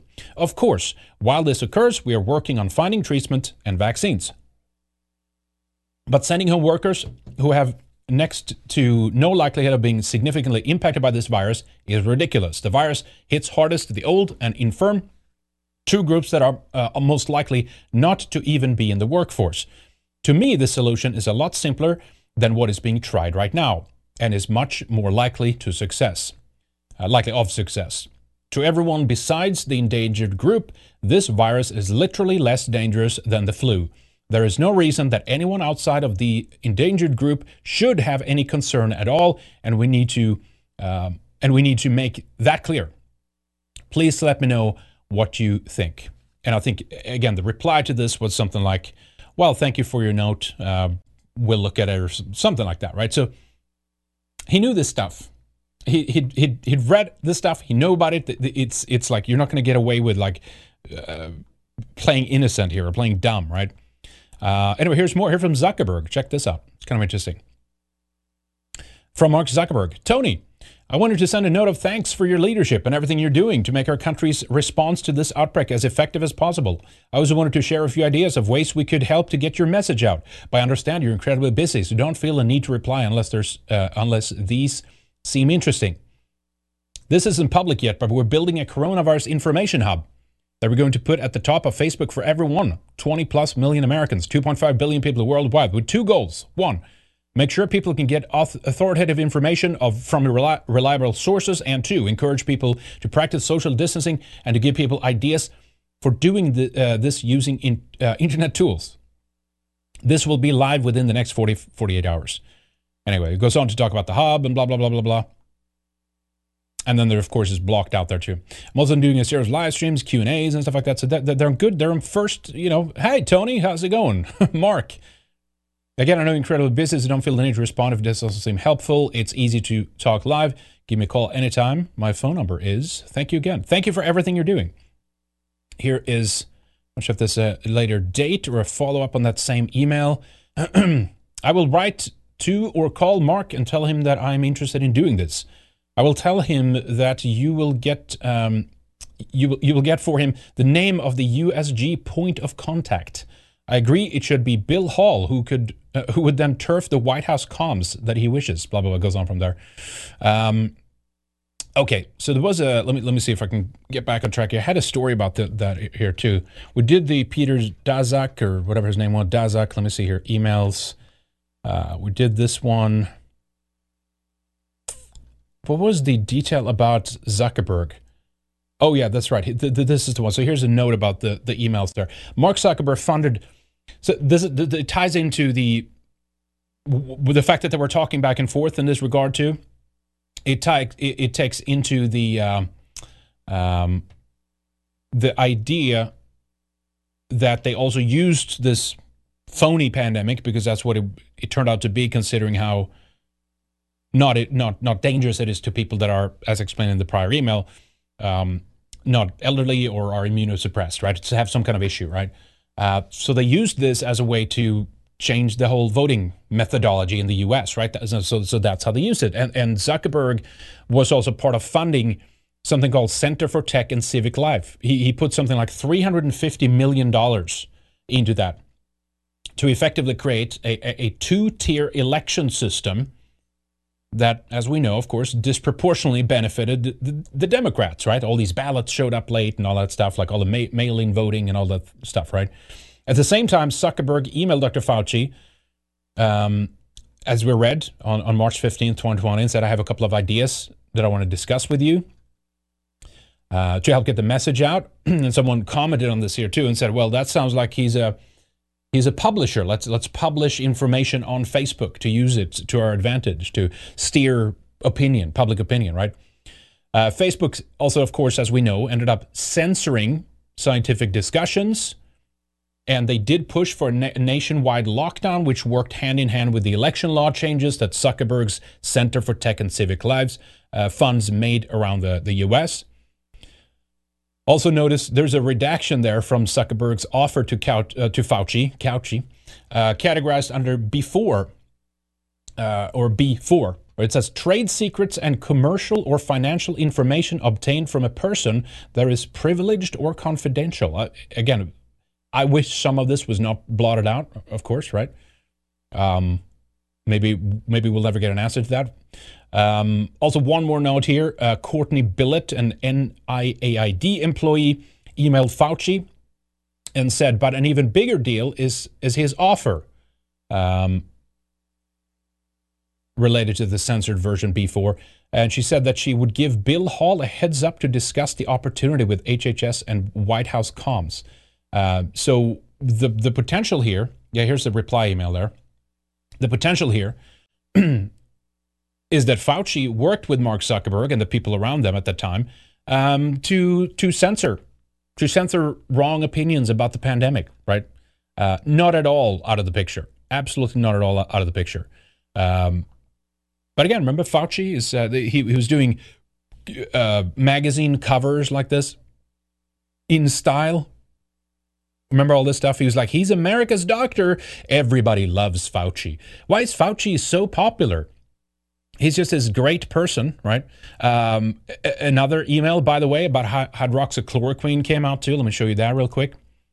We'll move on here in a moment, but it could be good of you to see some of this, right? Please respond, Fauci. Oh, is it from Paul Craig Roberts? That's interesting. Is that what that is? Look at that. Treatment for coronaviruses that have worked in China. Paul Craig Roberts. Oh, it's an article maybe published. Okay. Interesting. Yeah, Paul Craig Roberts. You guys might know him. We had him on the show a while back. He worked with the one of the administrations. Was it George Bush or was it? I forget. Anyway, Yeah, let me see here. Where's this in the email here? They're talking straight up about it, how it's working, right? He's sending Fauci information, basically, about hydroxychloroquine, how it's working. Let me see here. Dear Dr. Fauci, I am blotted out, Assistant Attorney General of the states of New York and Oregon. I've received some information that may be useful in dealing with the novel coronavirus, but I'm not able to evaluate this information personally. It is in the article authored by former Assistant Secretary of the U.S. Treasury. That's right, Paul Craig Roberts. That's what it was, U.S. Treasury. That's right. I would like to make this information available to you for evaluation, and to that end, I'm copying it in immediately. So, okay. So, proposals on hydroxychloroquine and how it works in China, how they use that and stuff. Paul Craig Roberts is cited here as one of the authors and stuff like that too. But again, of course, they looked the other way, right? As we know, totally didn't care about this. And they just basically they ignore the solutions. They push lockdowns so that they can get us to the point of vaccination, right? More of this kind of stuff out of the CDC, and an epidemiologist confirms that the CDC director misrepresented her study of outdoor COVID-19 transmissions. Of course they did. So all of these people have been working together to get us to the point that where we are now, right? So check out this. This is a good way of rounding up. This is what we got instead. Do you guys remember all the dancing nurses and stuff like that? All the cringe stuff that they pushed on us. Good video to give you a little bit of an idea of what all these, while the hospitals were overwhelmed allegedly and all this stuff, right? Complete bullshit, right? They just lied. They just lie. They know stuff and they just don't care. They just lie. But anyway, all the nurses, they were doing their dance routines and they were learning their complicated choreography to do their TikTok videos and shit like that. Check out this video. It might get you in a good mood in terms of like while they destroyed the U.S. and many other countries around the world, the managerial class was involved in this. Look at this. We're here to come up with the next phony baloney crisis to put Americans back where they belong. A new disease. No one's immune. It's like the summer of the shark, except instead of a shark, it's an epidemic. And instead of summer, it's all the time. The World Health Organization has declared the coronavirus is a pandemic. COVID-19 can be characterized as a pandemic. All experts agree this is going to get worse.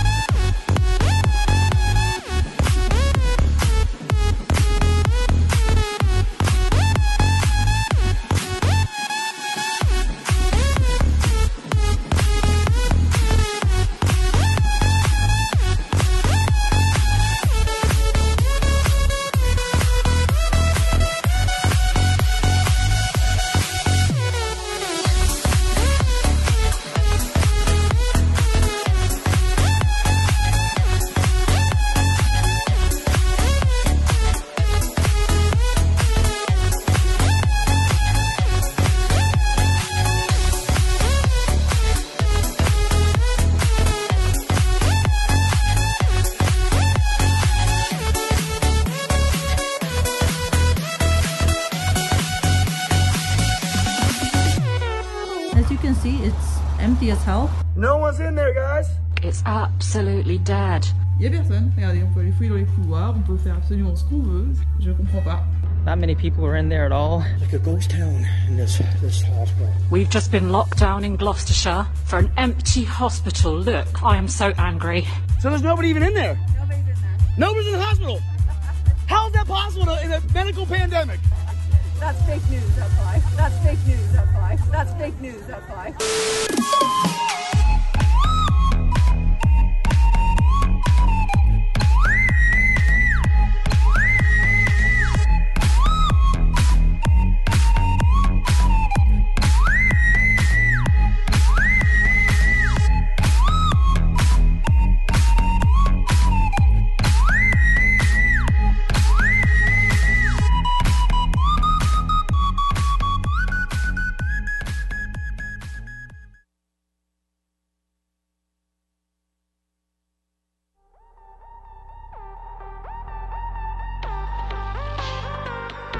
Worship the nurse, right?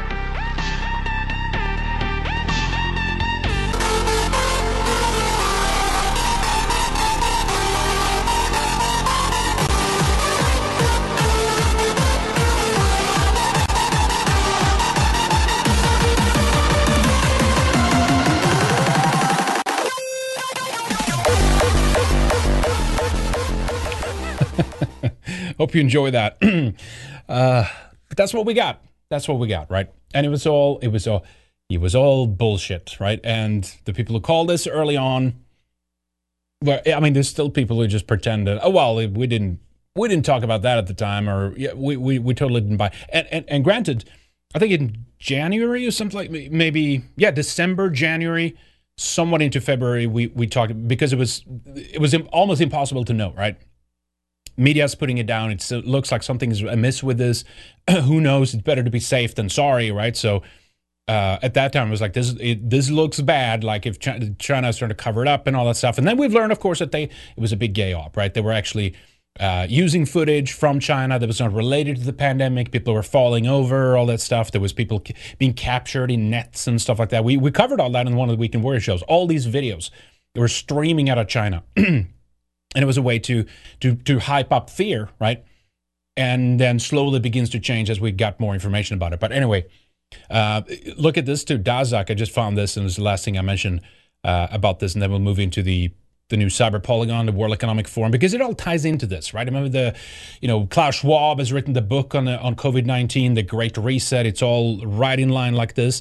Maybe part of the fact that that this is exploding out there right now is because they're getting ready. I don't know why, right? It's still up in the air.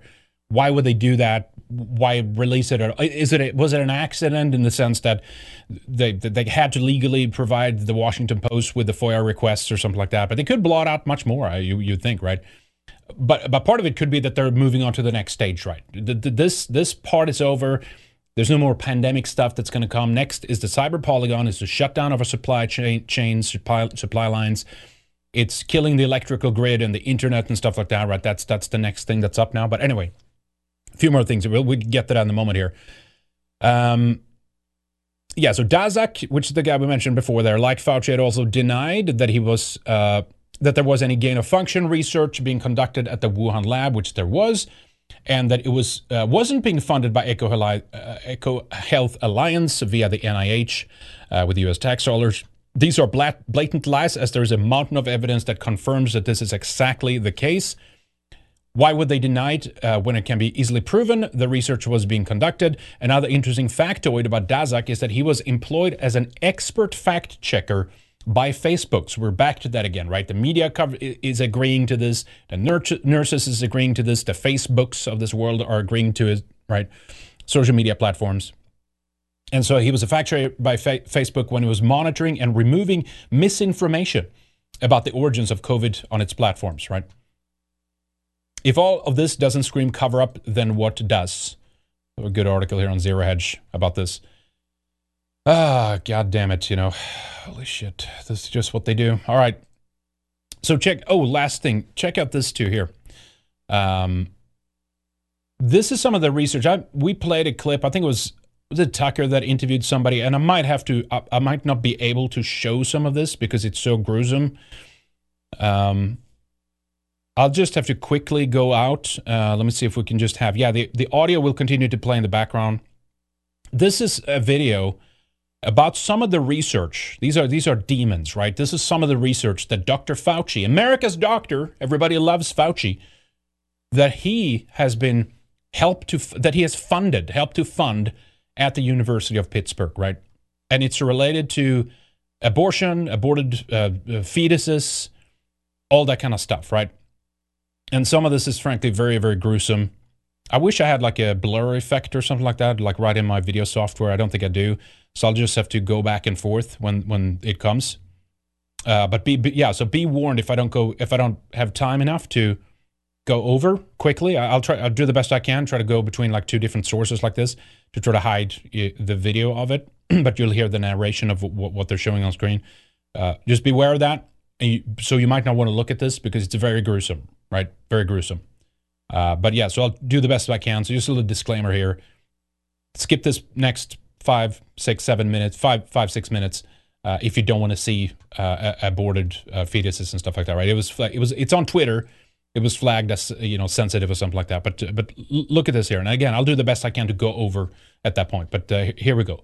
This is Dr. Fauci's work right here. Look at this. The University of Pittsburgh is a hub for some of the most barbaric experiments carried out on late-term aborted human infants. Experiments funded by the United States government. At the same time, the university sponsors the local Planned Parenthood abortion business in what looks like an illegal quid pro quo for fetal body parts. This photo from an experiment published by Pitt scientists in 2020 shows the scalps of 5-month-old aborted babies grafted onto the backs of lab rats, growing the aborted baby's hair on the rodents. Did you see that?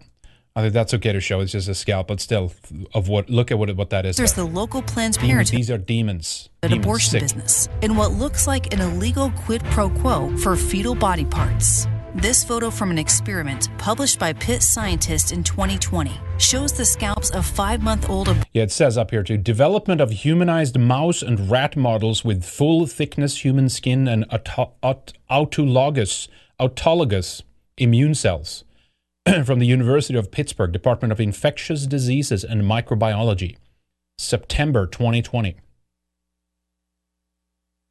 Aborted babies grafted onto the backs of lab rats, growing the aborted baby's hair on the rodents. The Pittsburgh scientists describe these aborted babies' scalps as full-thickness human fetal skin, cut from the heads and backs of the babies, then processed via removal of excess fat underneath the baby's skin before stitching it onto the rats. How was this paid for?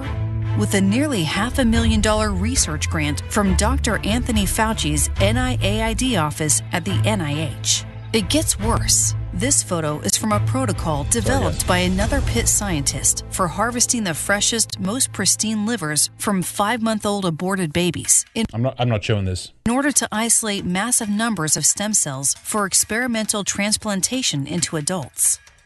You can see the premature baby, aborted alive via labor induction, under surgical drapes with the umbilical cord off to one side as the baby is cut open. Yeah, I see it on screen here. It's fucking disgusting. Harvest the liver. Sick. The Pitt scientist who invented this experiment received nearly $3 million from the NIH. Third, the Good Map Project is a multi-year $1.4 million grant to the University of Pittsburgh from the NIH. The grant makes Pitt a distribution hub for aborted fetal kidneys and other fetal body parts for NIH-funded projects across the country. Those are just a few of the recent fetal experimentation projects at Pitt. It's been going on for decades, sometimes on babies delivered alive during later abortions. This is archival footage from the experiments filmed in the 1950s by Pitt's Dr. Davenport Hooker, who obtained live fetuses from abortions at Pitt's hospital and tested their reflexes until they died. A Pitt nurse testified in 1972 before the Pennsylvania legislature that she saw live fetuses from abortions being packed in ice and shipped off for experimentation at the university. Fetal research projects at Pitt generally obtain fetal tissue through the University of Pittsburgh Biospecimen Corps or Health Sciences Tissue Bank from local abortion providers. 2 years ago, sources told CMP that Pittsburgh was one of the major hubs of the FBI's investigation of Planned Parenthood's involvement in the human trafficking of aborted fetuses. This isn't surprising because CMP undercover... Yeah, I think so. What says stop censoring? Yeah, if you're talking about why I'm just not showing it because I don't want to lose like our Drovo channel or whatever, whoever would say, oh, this is, I'm showing it because it's like, this is bad, but they don't care about that, right? So that's the reason why I'm doing it. Investigators were told previously by Planned Parenthood Western Pennsylvania abortion doctors who were on staff at Pitt that I'll give you the link to the tweet in chat here afterwards. You can if you want to look at that stuff, you can see it yourself. But I don't see the purpose, frankly. It's just these are sick, demonic people. They supply the university's tissue bank. Have you guys ever participated in specimen donation in the past? No, there's a tissue bank at Pitt that we offer patients to donate to. So then why is the University of Pittsburgh telling news media, quote, there is no procurement relationship for tissue with Planned Parenthood? There's a tissue bank at Pitt that we offer patients to donate to. What is Pitt so afraid of admitting? Since 2005, the University of Pittsburgh has been a major location for Planned Parenthood's Ryan residency and family planning fellowship abortion training programs. Some of the most notorious Planned Parenthood abortion doctors came up through the program. Remember Dr. Jennifer Russo, the vice president of Planned Parenthood, Orange and San Bernardino counties? She supplied the aborted fetuses to the criminal company Da Vinci Biosciences, which admitted illegally selling the fetal body parts and was shut down by local law enforcement. She did her abortion training fellowship at the University of Pittsburgh.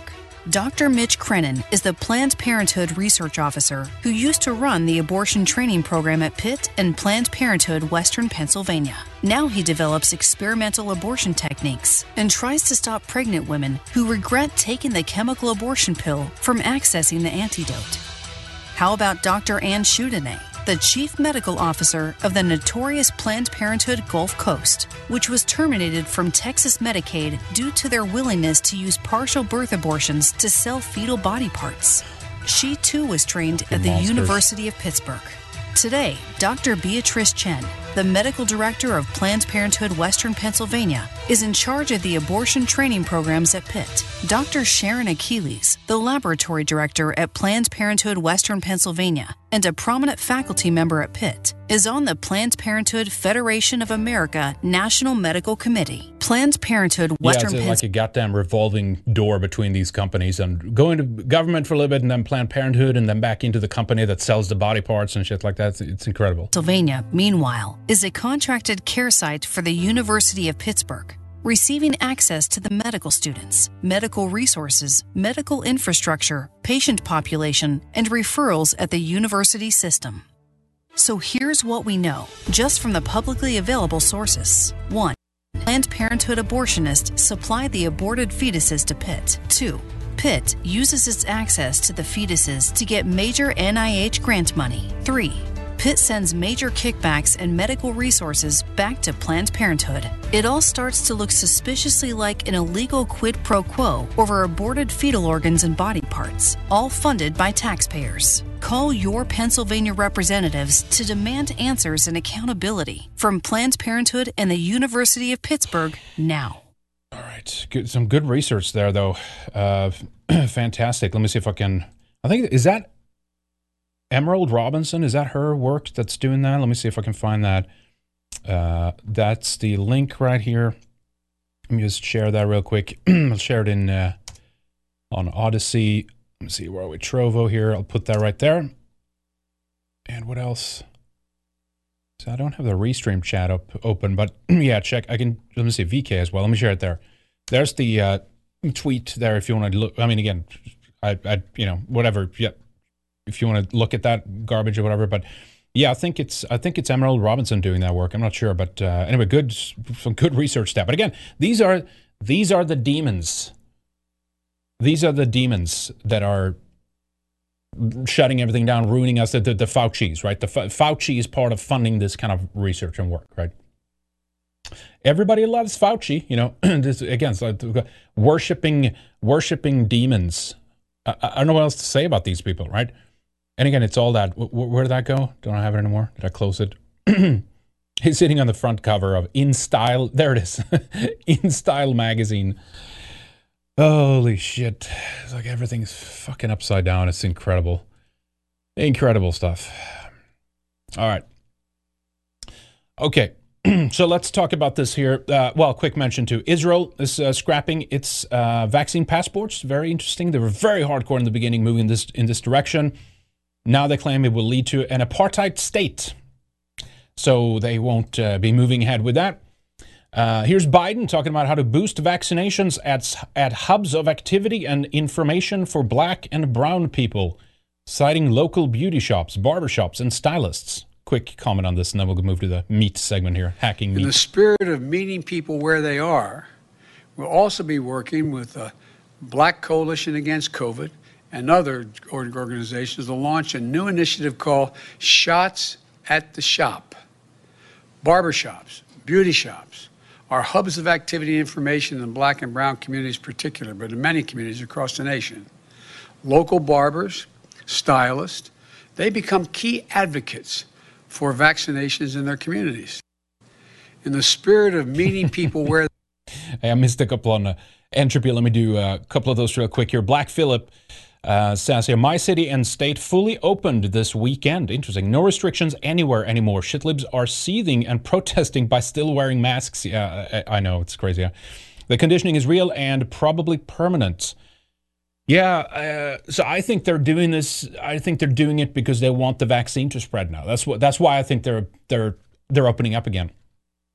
And I still haven't made a call on this or not, because the spike protein, if someone in chat knows, but I think the spike if there's shedding, right? We talked about that. If that does happen, I would assume a mask will not work to protect you against having the spike proteins go into your, through to your lungs or when you breathe in. I would assume maybe an N95 mask would work. Again, I'm fuzzy on it. I don't have the details, but. Is it time to wear a mask now? Because if you don't want to be infected by the plan that they have to have the virus the vaccine to act as the virus, I'm not sure. Mary Arian over on Entropy as well says, hello folk, redicemembers.com. Thank you, sir. Good to see you here, and thank you for the plug for the members website. T-Bear says, hail Henrik from the Entropy, my dudes. Thank you, sir. Good to see you. Thank you for the support. To all of you joining us over on Entropy. Jimmy Fallis, we'll never trust doctors the same ever again. Yeah, I get you. I hear you. And there's plenty in the past, even before all this happened, that doesn't make me trust them very well. Look at the opioid crisis and all that stuff, right? How they're in the pocket of Big Pharma. Huge problem. Again, just look up, Biden talks about white supremacy and all the problems and all that stuff, right? Just look at how many people the medical industry legally kills, right? It's I don't have the numbers now. I'll do a segment on it at some point. It's incredible. James Fitzgerald says, yep, I actually had to go to the ER in April 2020 and the place was completely empty. The attending nurse said that they were literally sitting around waiting for people. I know. That's what it was. And it was all in the media. All of it was just media driven. That's how easy it is. Show it on TV and on internet media outlets, and people will believe it. They'll believe anything they see. It's incredible. Daniel Paul Piera over on Entropy says it were better for him that a milestone. Okay, it's a Bible passage, I think here. It were better for him that a milestone were hanged about his neck, and he cast into the sea than that he should scandalize one of the little ones. Okay, gotcha. Speaking to the abortion issue. Yeah, I mean, it's incredible what they're doing. We've played some videos with some of these people who are working in these clinics and the gruesome nature of what they're seeing day after day, and many of it's a very high turnaround on people who are working at Planned Parenthood and many other abortion clinics, because it's just so gruesome, right, of what they're seeing. And it's only truly just the psychotic ones or the just chemically castrated, so to speak, like emotionally numb people that I think are able to deal with that. Any sane, reasonable, well-adjusted human would never do that kind of work, right? Thank you, Daniel, for that. Sonata for Violin, also with a chat, says, you're a good man, sir. Thank you for what you do. Thank you for the support. I appreciate that. Thank you to everyone joining us over there. I appreciate it on Entropy. So here we go then. Here's the next segment here. And I'll try to be somewhat swift with this. But so the world's largest meat packer, JBS, have been allegedly hit by a ransomware attack. The White House has confirmed. Now the plant has halted slaughter. Here is a quick video as an introduction to what happened here. John, we had a gas hack. Now we have a meat hack. The company is called JBS USA. It's not a well-known brand. You might not be familiar with this company, but they own a significant percentage of the beef production in the United States. And take a look at some of the details that they've put out now about this cyber attack. They're saying that the attack has hit servers supporting North American and Australian IT systems. The good news here from the company is they say their backup servers were not affected as part of this, so that might help them get up and running a little bit more quickly. But they still say all of this may delay certain transactions with both customers and suppliers. So we'll wait for more detail from the company, including what type of cyber attack this was. We don't have a lot of information here. We don't even know, for example, if this was a ransomware attack and if they're negotiating with the hackers over the price of any ransom that they might have to pay. So we'll wait for more detail from the company on all of that as we wait to see whether this has significant impact on their business. But as of right now, they're saying those backup servers were not affected. So that might be a little bit of optimistic thinking here as they try to get this thing up and running again. Yeah, Eamon. Interesting, huh? Very interesting. The timing of this, too, is, of course, very, very suspicious, right? We just have a ramping up now of the Cyber Polygon mission to test our infrastructure, the internet, the electrical grid, right, that the World Economic Forum is doing. And, of course, to add, I don't know if insult to injury would be the right phrase to add here, but coincidentally, JBS, of course, the company here involved, they just happen to be a partner with the World Economic Forum. So, of course, that's not suspicious at all, right? JBS is among the world's largest processors of animal protein. And which protein have they tried to get us over to and accepting and liking? Certainly not animal protein, but bug protein. I'm sure that has nothing to do with this readjustment, the reset here that the World Economic Forum is pushing in any way at all. Of course, it's totally coincidental. Nothing to worry about. We don't believe in conspiracy theories here. Anyway, they have 250,000 employees and revenues of 50 billion. Maybe that's annually. Not sure. It's among the top 5 largest food and beverage companies in the world. Originally founded in Brazil, JBS is a global company with North American representing 55% and Asia Pacific 20% of the group. The company's main operators are in the US, Canada, United Kingdom, Australia, and Brazil. So it's mostly the Anglosphere there too, Europe. And if you go to the website, and of course, forgot to mention that, but speaking to the title down below, that it's like, yeah, they're blaming Russia for this hack now too. It's Russia doing this, right? But look at some of the stuff that they have. This is obviously in Spanish here, right? Net zero by 2040. I wish I could. Can I pause that? Net zero by 2040. They have all these articles on their website, JBS. And what does this sound like to you? This sounds like World Economic Forum bullshit, right? That they're playing right into this. They're talking about plant-based protein and all these kinds of things. Net zero. We have to stop the cow farts from coming. All right. How are you going to do this? Well, you have to bring everything to absolute zero. Here's the plant-based burgers that they're pushing here, right? I'm not saying it's Impossible Burger, but their own version of that at JBS. So I'm sure it's totally unrelated to the upcoming Cyber Polygon. And again, if you need a little reminder about that, let's check out some of the clips that we played in the past. But here it's one from Klaus Schwab here. Listen to this. We all know, but still pay insufficient attention to the frightening scenario of a comprehensive cyber attack, which would bring to a complete halt to the power supply. Yeah, I know, chat. They had, I think they had double parentheses, not triple, but I get your point around net zero. It's kind of funny on the JBS website. Transportation, hospital services, our society as a whole. The COVID-19 crisis would be seen in this respect as a small disturbance in comparison to a major cyber attack. To use the COVID-19 crisis as a timely opportunity to reflect on the lessons the cybersecurity community can draw and improve our preparedness for a potential cyber pandemic. Yeah. Remember that? Bill Gates, rich nations should shift entirely to synthetic beef. Again, totally not related. And of course, Bill Gates has a hand in some of these companies and stuff like that, right? The cicadas are coming. Let's eat them. You guys remember all of this? We've shown some of these headlines, right? It's basically it's the bugs. It's the bugs that's going to come out of this. They're going to do a Holodomor, starving out people. As it wasn't bad enough with like the oil pipe shutdown and all that kind of stuff, and what they potentially might do, or what the consequences, I should say, might be after the COVID-19 pandemic and the already hard hit supply chain. Demand has skyrocketed, gone through the roof, right?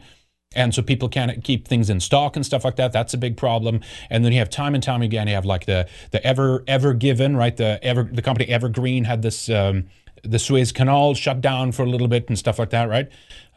Here's what the White House said about the issue here too.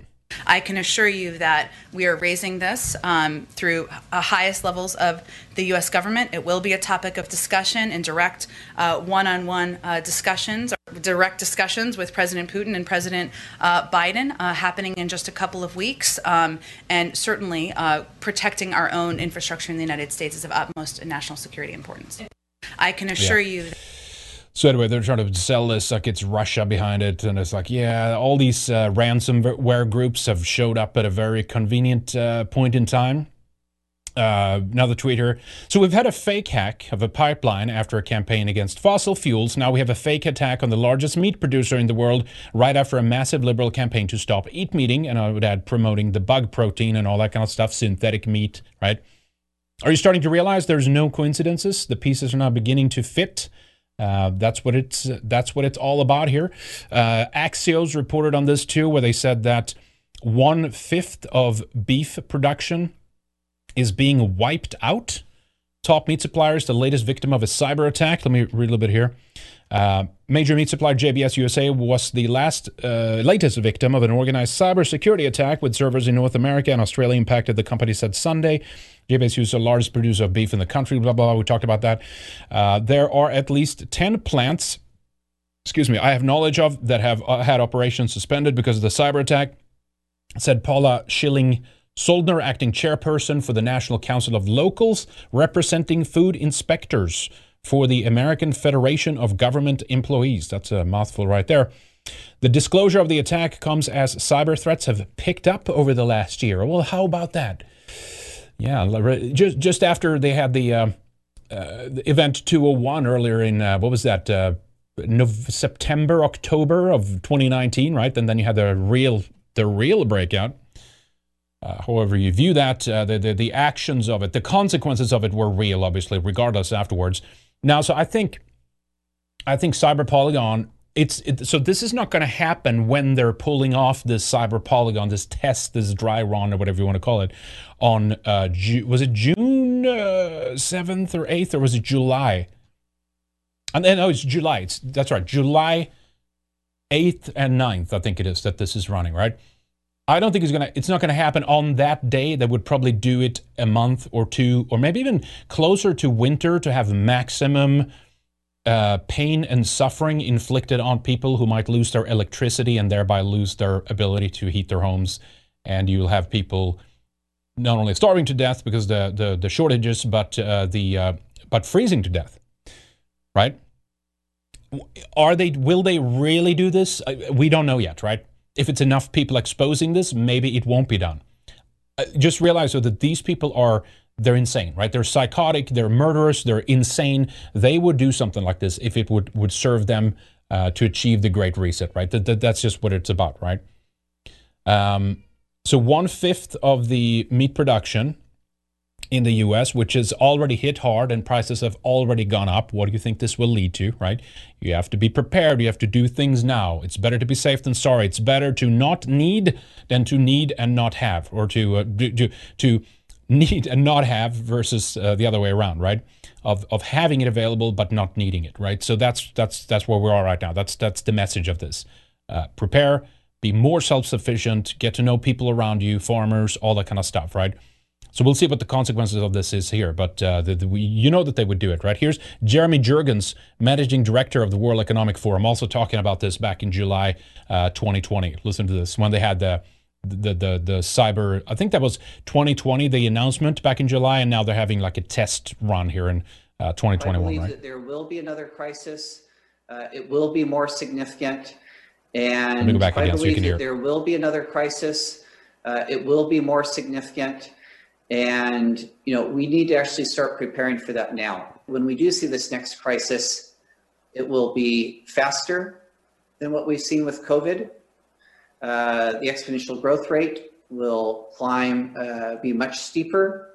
The impact will be greater. And as a result, the economic and social implications will be even more significant. So it's like they know. It's almost like they know. Talking about this with very, very, very, very, very declared certainty. So here is the promo from the World Economic Forum about Cyber Polygon. Check this out here. 2020, the year that has really changed the world. It is thanks to technology that we are able to join the Cyber Polygon entirely remotely. This training is another step in creating a trusted digital environment and fostering open dialogue to discuss even the most challenging cybersecurity issues. Nobody can fight these phenomena, which are only going to increase in the next couple of years in this dynamic technological environment. As this world grows in force, and this happens throughout the world, it's just a statement of the obvious. You need to protect people properly.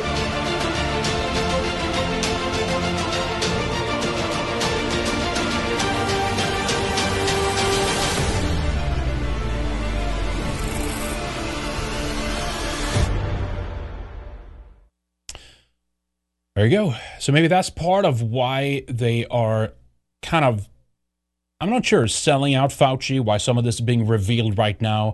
Is that part of a cover-up to begin to cause more stir about that while they're planning some other stuff in the background? Who knows the layers here, how they plan out things and how they view this.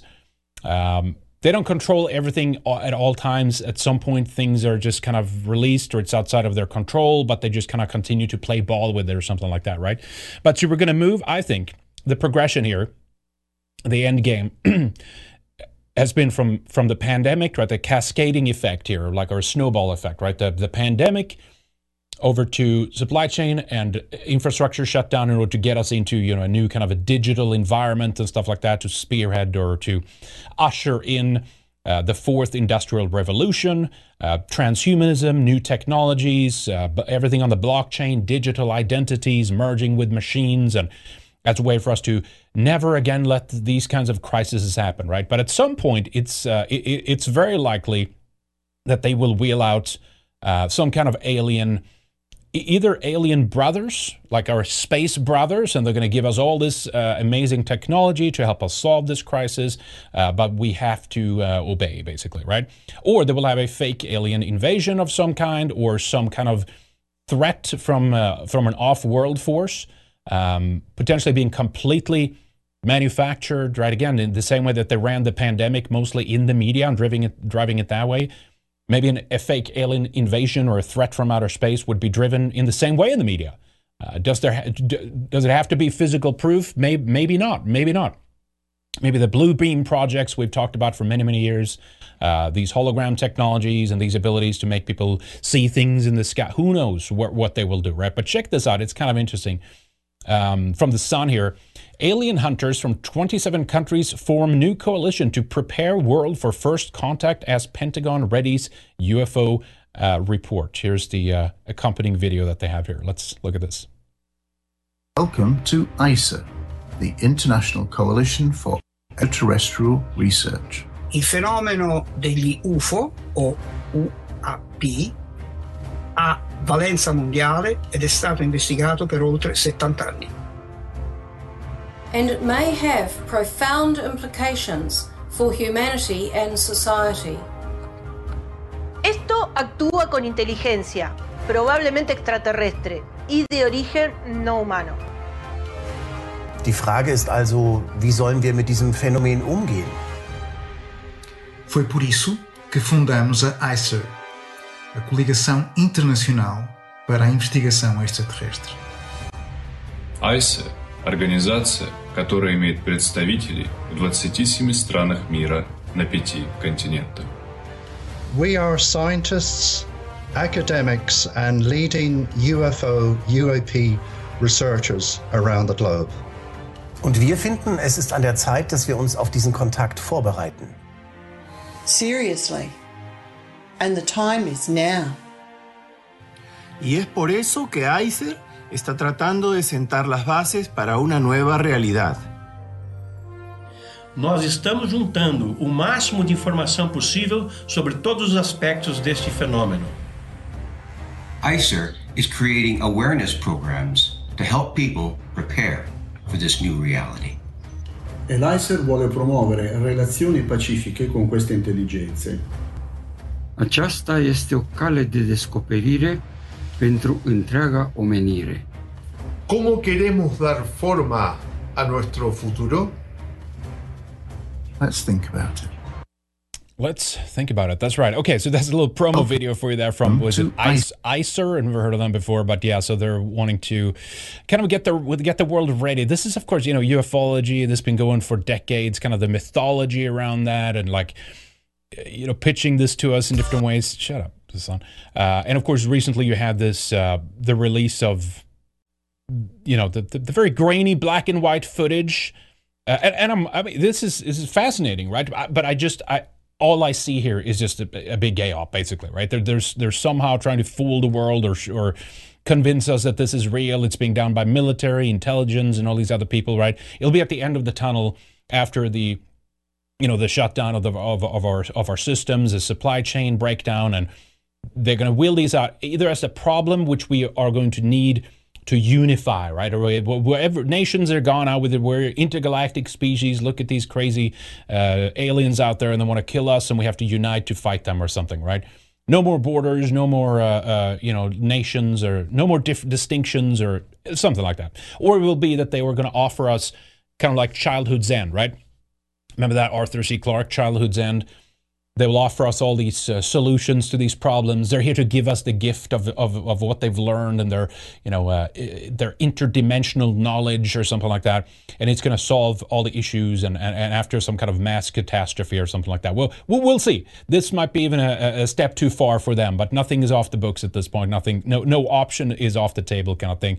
So we'll see how far they go with this, but it is kind of interesting that all of these things are kind of coming out at the same time right now. I saw some people too, by the way, in chat talking over on Trovo specifically of the interview with Tim Murdoch. So I've had an issue to bringing in the video feed from if I have a guest on. So either I have to get a new computer, or I have to try to reinstall the operating system on one of them and see if I can get it to work for some reason. This showed up when I did the interview with Adam Green as well, and Dave Riley. I couldn't show them in a multi-view. It's the weirdest thing, right? I can show them full screen, but I can't have a multi-view like I have on screen now and then show them. It's freezing up for some reason. So I'm trying to solve that technical issue. When we've done that, we'll do an episode with Tim Murdoch from White Rabbit Radio, because he's kind of an expert on this. He's been monitoring and watching this kind of stuff for years regarding the UFO phenomena, kind of the fake alien invasion type of scenario, right? So we're going to do a full 2-hour show with him about that. So hopefully we can do that either next Monday, possibly earlier. It's already Wednesday now, of course. It might be hard to squeeze that in because we have Flashback Friday and then Weekend Warrior, but I hope we can shoot for next Monday, so I'm going to have that technical issue solved by then. But yeah, that'll be a great show, so definitely don't miss that. Live streamed as usual. But yeah, I think that's it, ladies and gentlemen. I had some more stories, but it's getting a little bit late here, so we'll wrap up. I do want to thank you for joining us here today. I do appreciate it. Let me check Entropy one more time here. Let me see here. We have Sonata for Violin. We did that one. Yeah, Blastalizo. The fake alien invasion will be the biggest gay op in the history of humanity. I think you're right. Unless they are... How do I put this? Because... What if there is something real out there, but they're deciding to work with it, or their plan is to use it in this capacity, right? To unite the globe or something like that. It would be very interesting. And even if they don't have that, who knows what kind of creatures they have created? The chimeras or some kind of weird genetic mutant that they've created. It doesn't have to be real, of course. It could just be, as I said, just be video, and that's it. But if you ever have one of those moments where, like, something lands and walks out of a ship or something like that. I mean, it could literally, I don't know. I mean, it could literally be human technology at this point of what we have available, right? Something lab grown and some craft that they have experimented on. Who knows, right? So it could be very easy for them to pull something like this off. But yeah, we'll talk more with Tim Murdoch about that here as soon as we can. I think probably most likely Monday, have that technical issue resolved by then. So that'll be a good show. So definitely don't miss that. Check out Subscribestar if you want to support our work. Subscribestar.com/redice. That's the way to join. redicemembers.com. We have many other options for you if you do want to get a membership over at redicemembers.com. But Subscribestar is one of the easier ones if you want to use your credit card. While we are censored and blocked from having credit card processors on our website. Can't find any. There is no options out there. There's nothing, right? We're on a blacklist. So we have different ways to kind of circumvent that. We want to get you back in the member section if you've been with us in the past and your subscription didn't renew or something like that. Definitely get back in there. We have a lot of good stuff for you guys in the archives as usual. Every Sunday, Weekend Warrior, we have exclusive videos. Second hour of most of the interviews we've done back to 2006 is for members only. And as we kick up and start doing more interviews again, we'll do a lot more. 2 hours as well, second hour for members. Another way you can join is through Entropy Stream. That's entropystream.live/redicetv. You can get their subscription option, which is the platinum one. It's kind of the equivalent to the cost that Subscribestar has. I don't set those on Entropy, so that's why it's a slight differentiation there. But you can also do a one-time payment there. And of course, the longer subscription you get, if you get 1 year or 2 year, you get the price per month significantly down. It's just $10 a month, so it's actually not that much. So definitely get on over there. We're seeking to get 300 people over on Subscribestar as well. When we reach that goal, we'll do something fun for you guys for members. I'm not sure if we'll do maybe a longer marathon stream. We might do a specific video about something. We might do some kind of AMA or something. We haven't figured that out yet. We'll probably do a poll and ask you guys in the member section and on Subscribestar of what you would like to see. But yeah, so anyway, check that out, subscribestar.com. And of course, don't miss the latest Weekend Warrior show that we did. Covered some of the lab-made stuff regarding the research that's coming out from the scientists as well regarding COVID or coronavirus. So a lot of good stuff in the member section for you guys. But yeah, thank you so much, everybody, for joining us today. Really appreciate it. Always a pleasure.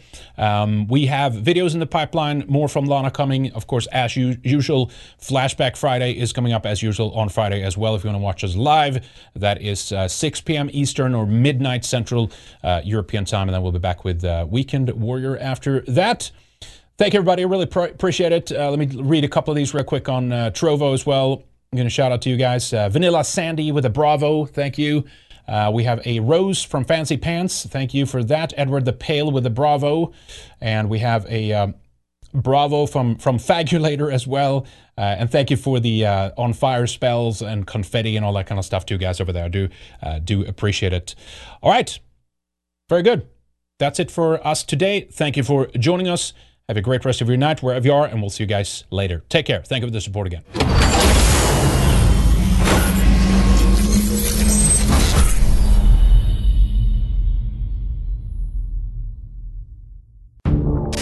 Do you love Red Ice? Want more? Get access to exclusive material by signing up for a Red Ice membership. You'll be able to watch Weekend Warrior, our flagship show, the second hour of interviews, and other special feature videos only for subscribers.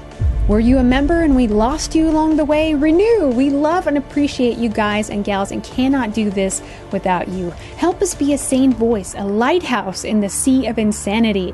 As times get tougher, as people are searching for answers, they're going to need content like Red Ice. A little of all your support can go a long way. Thank you.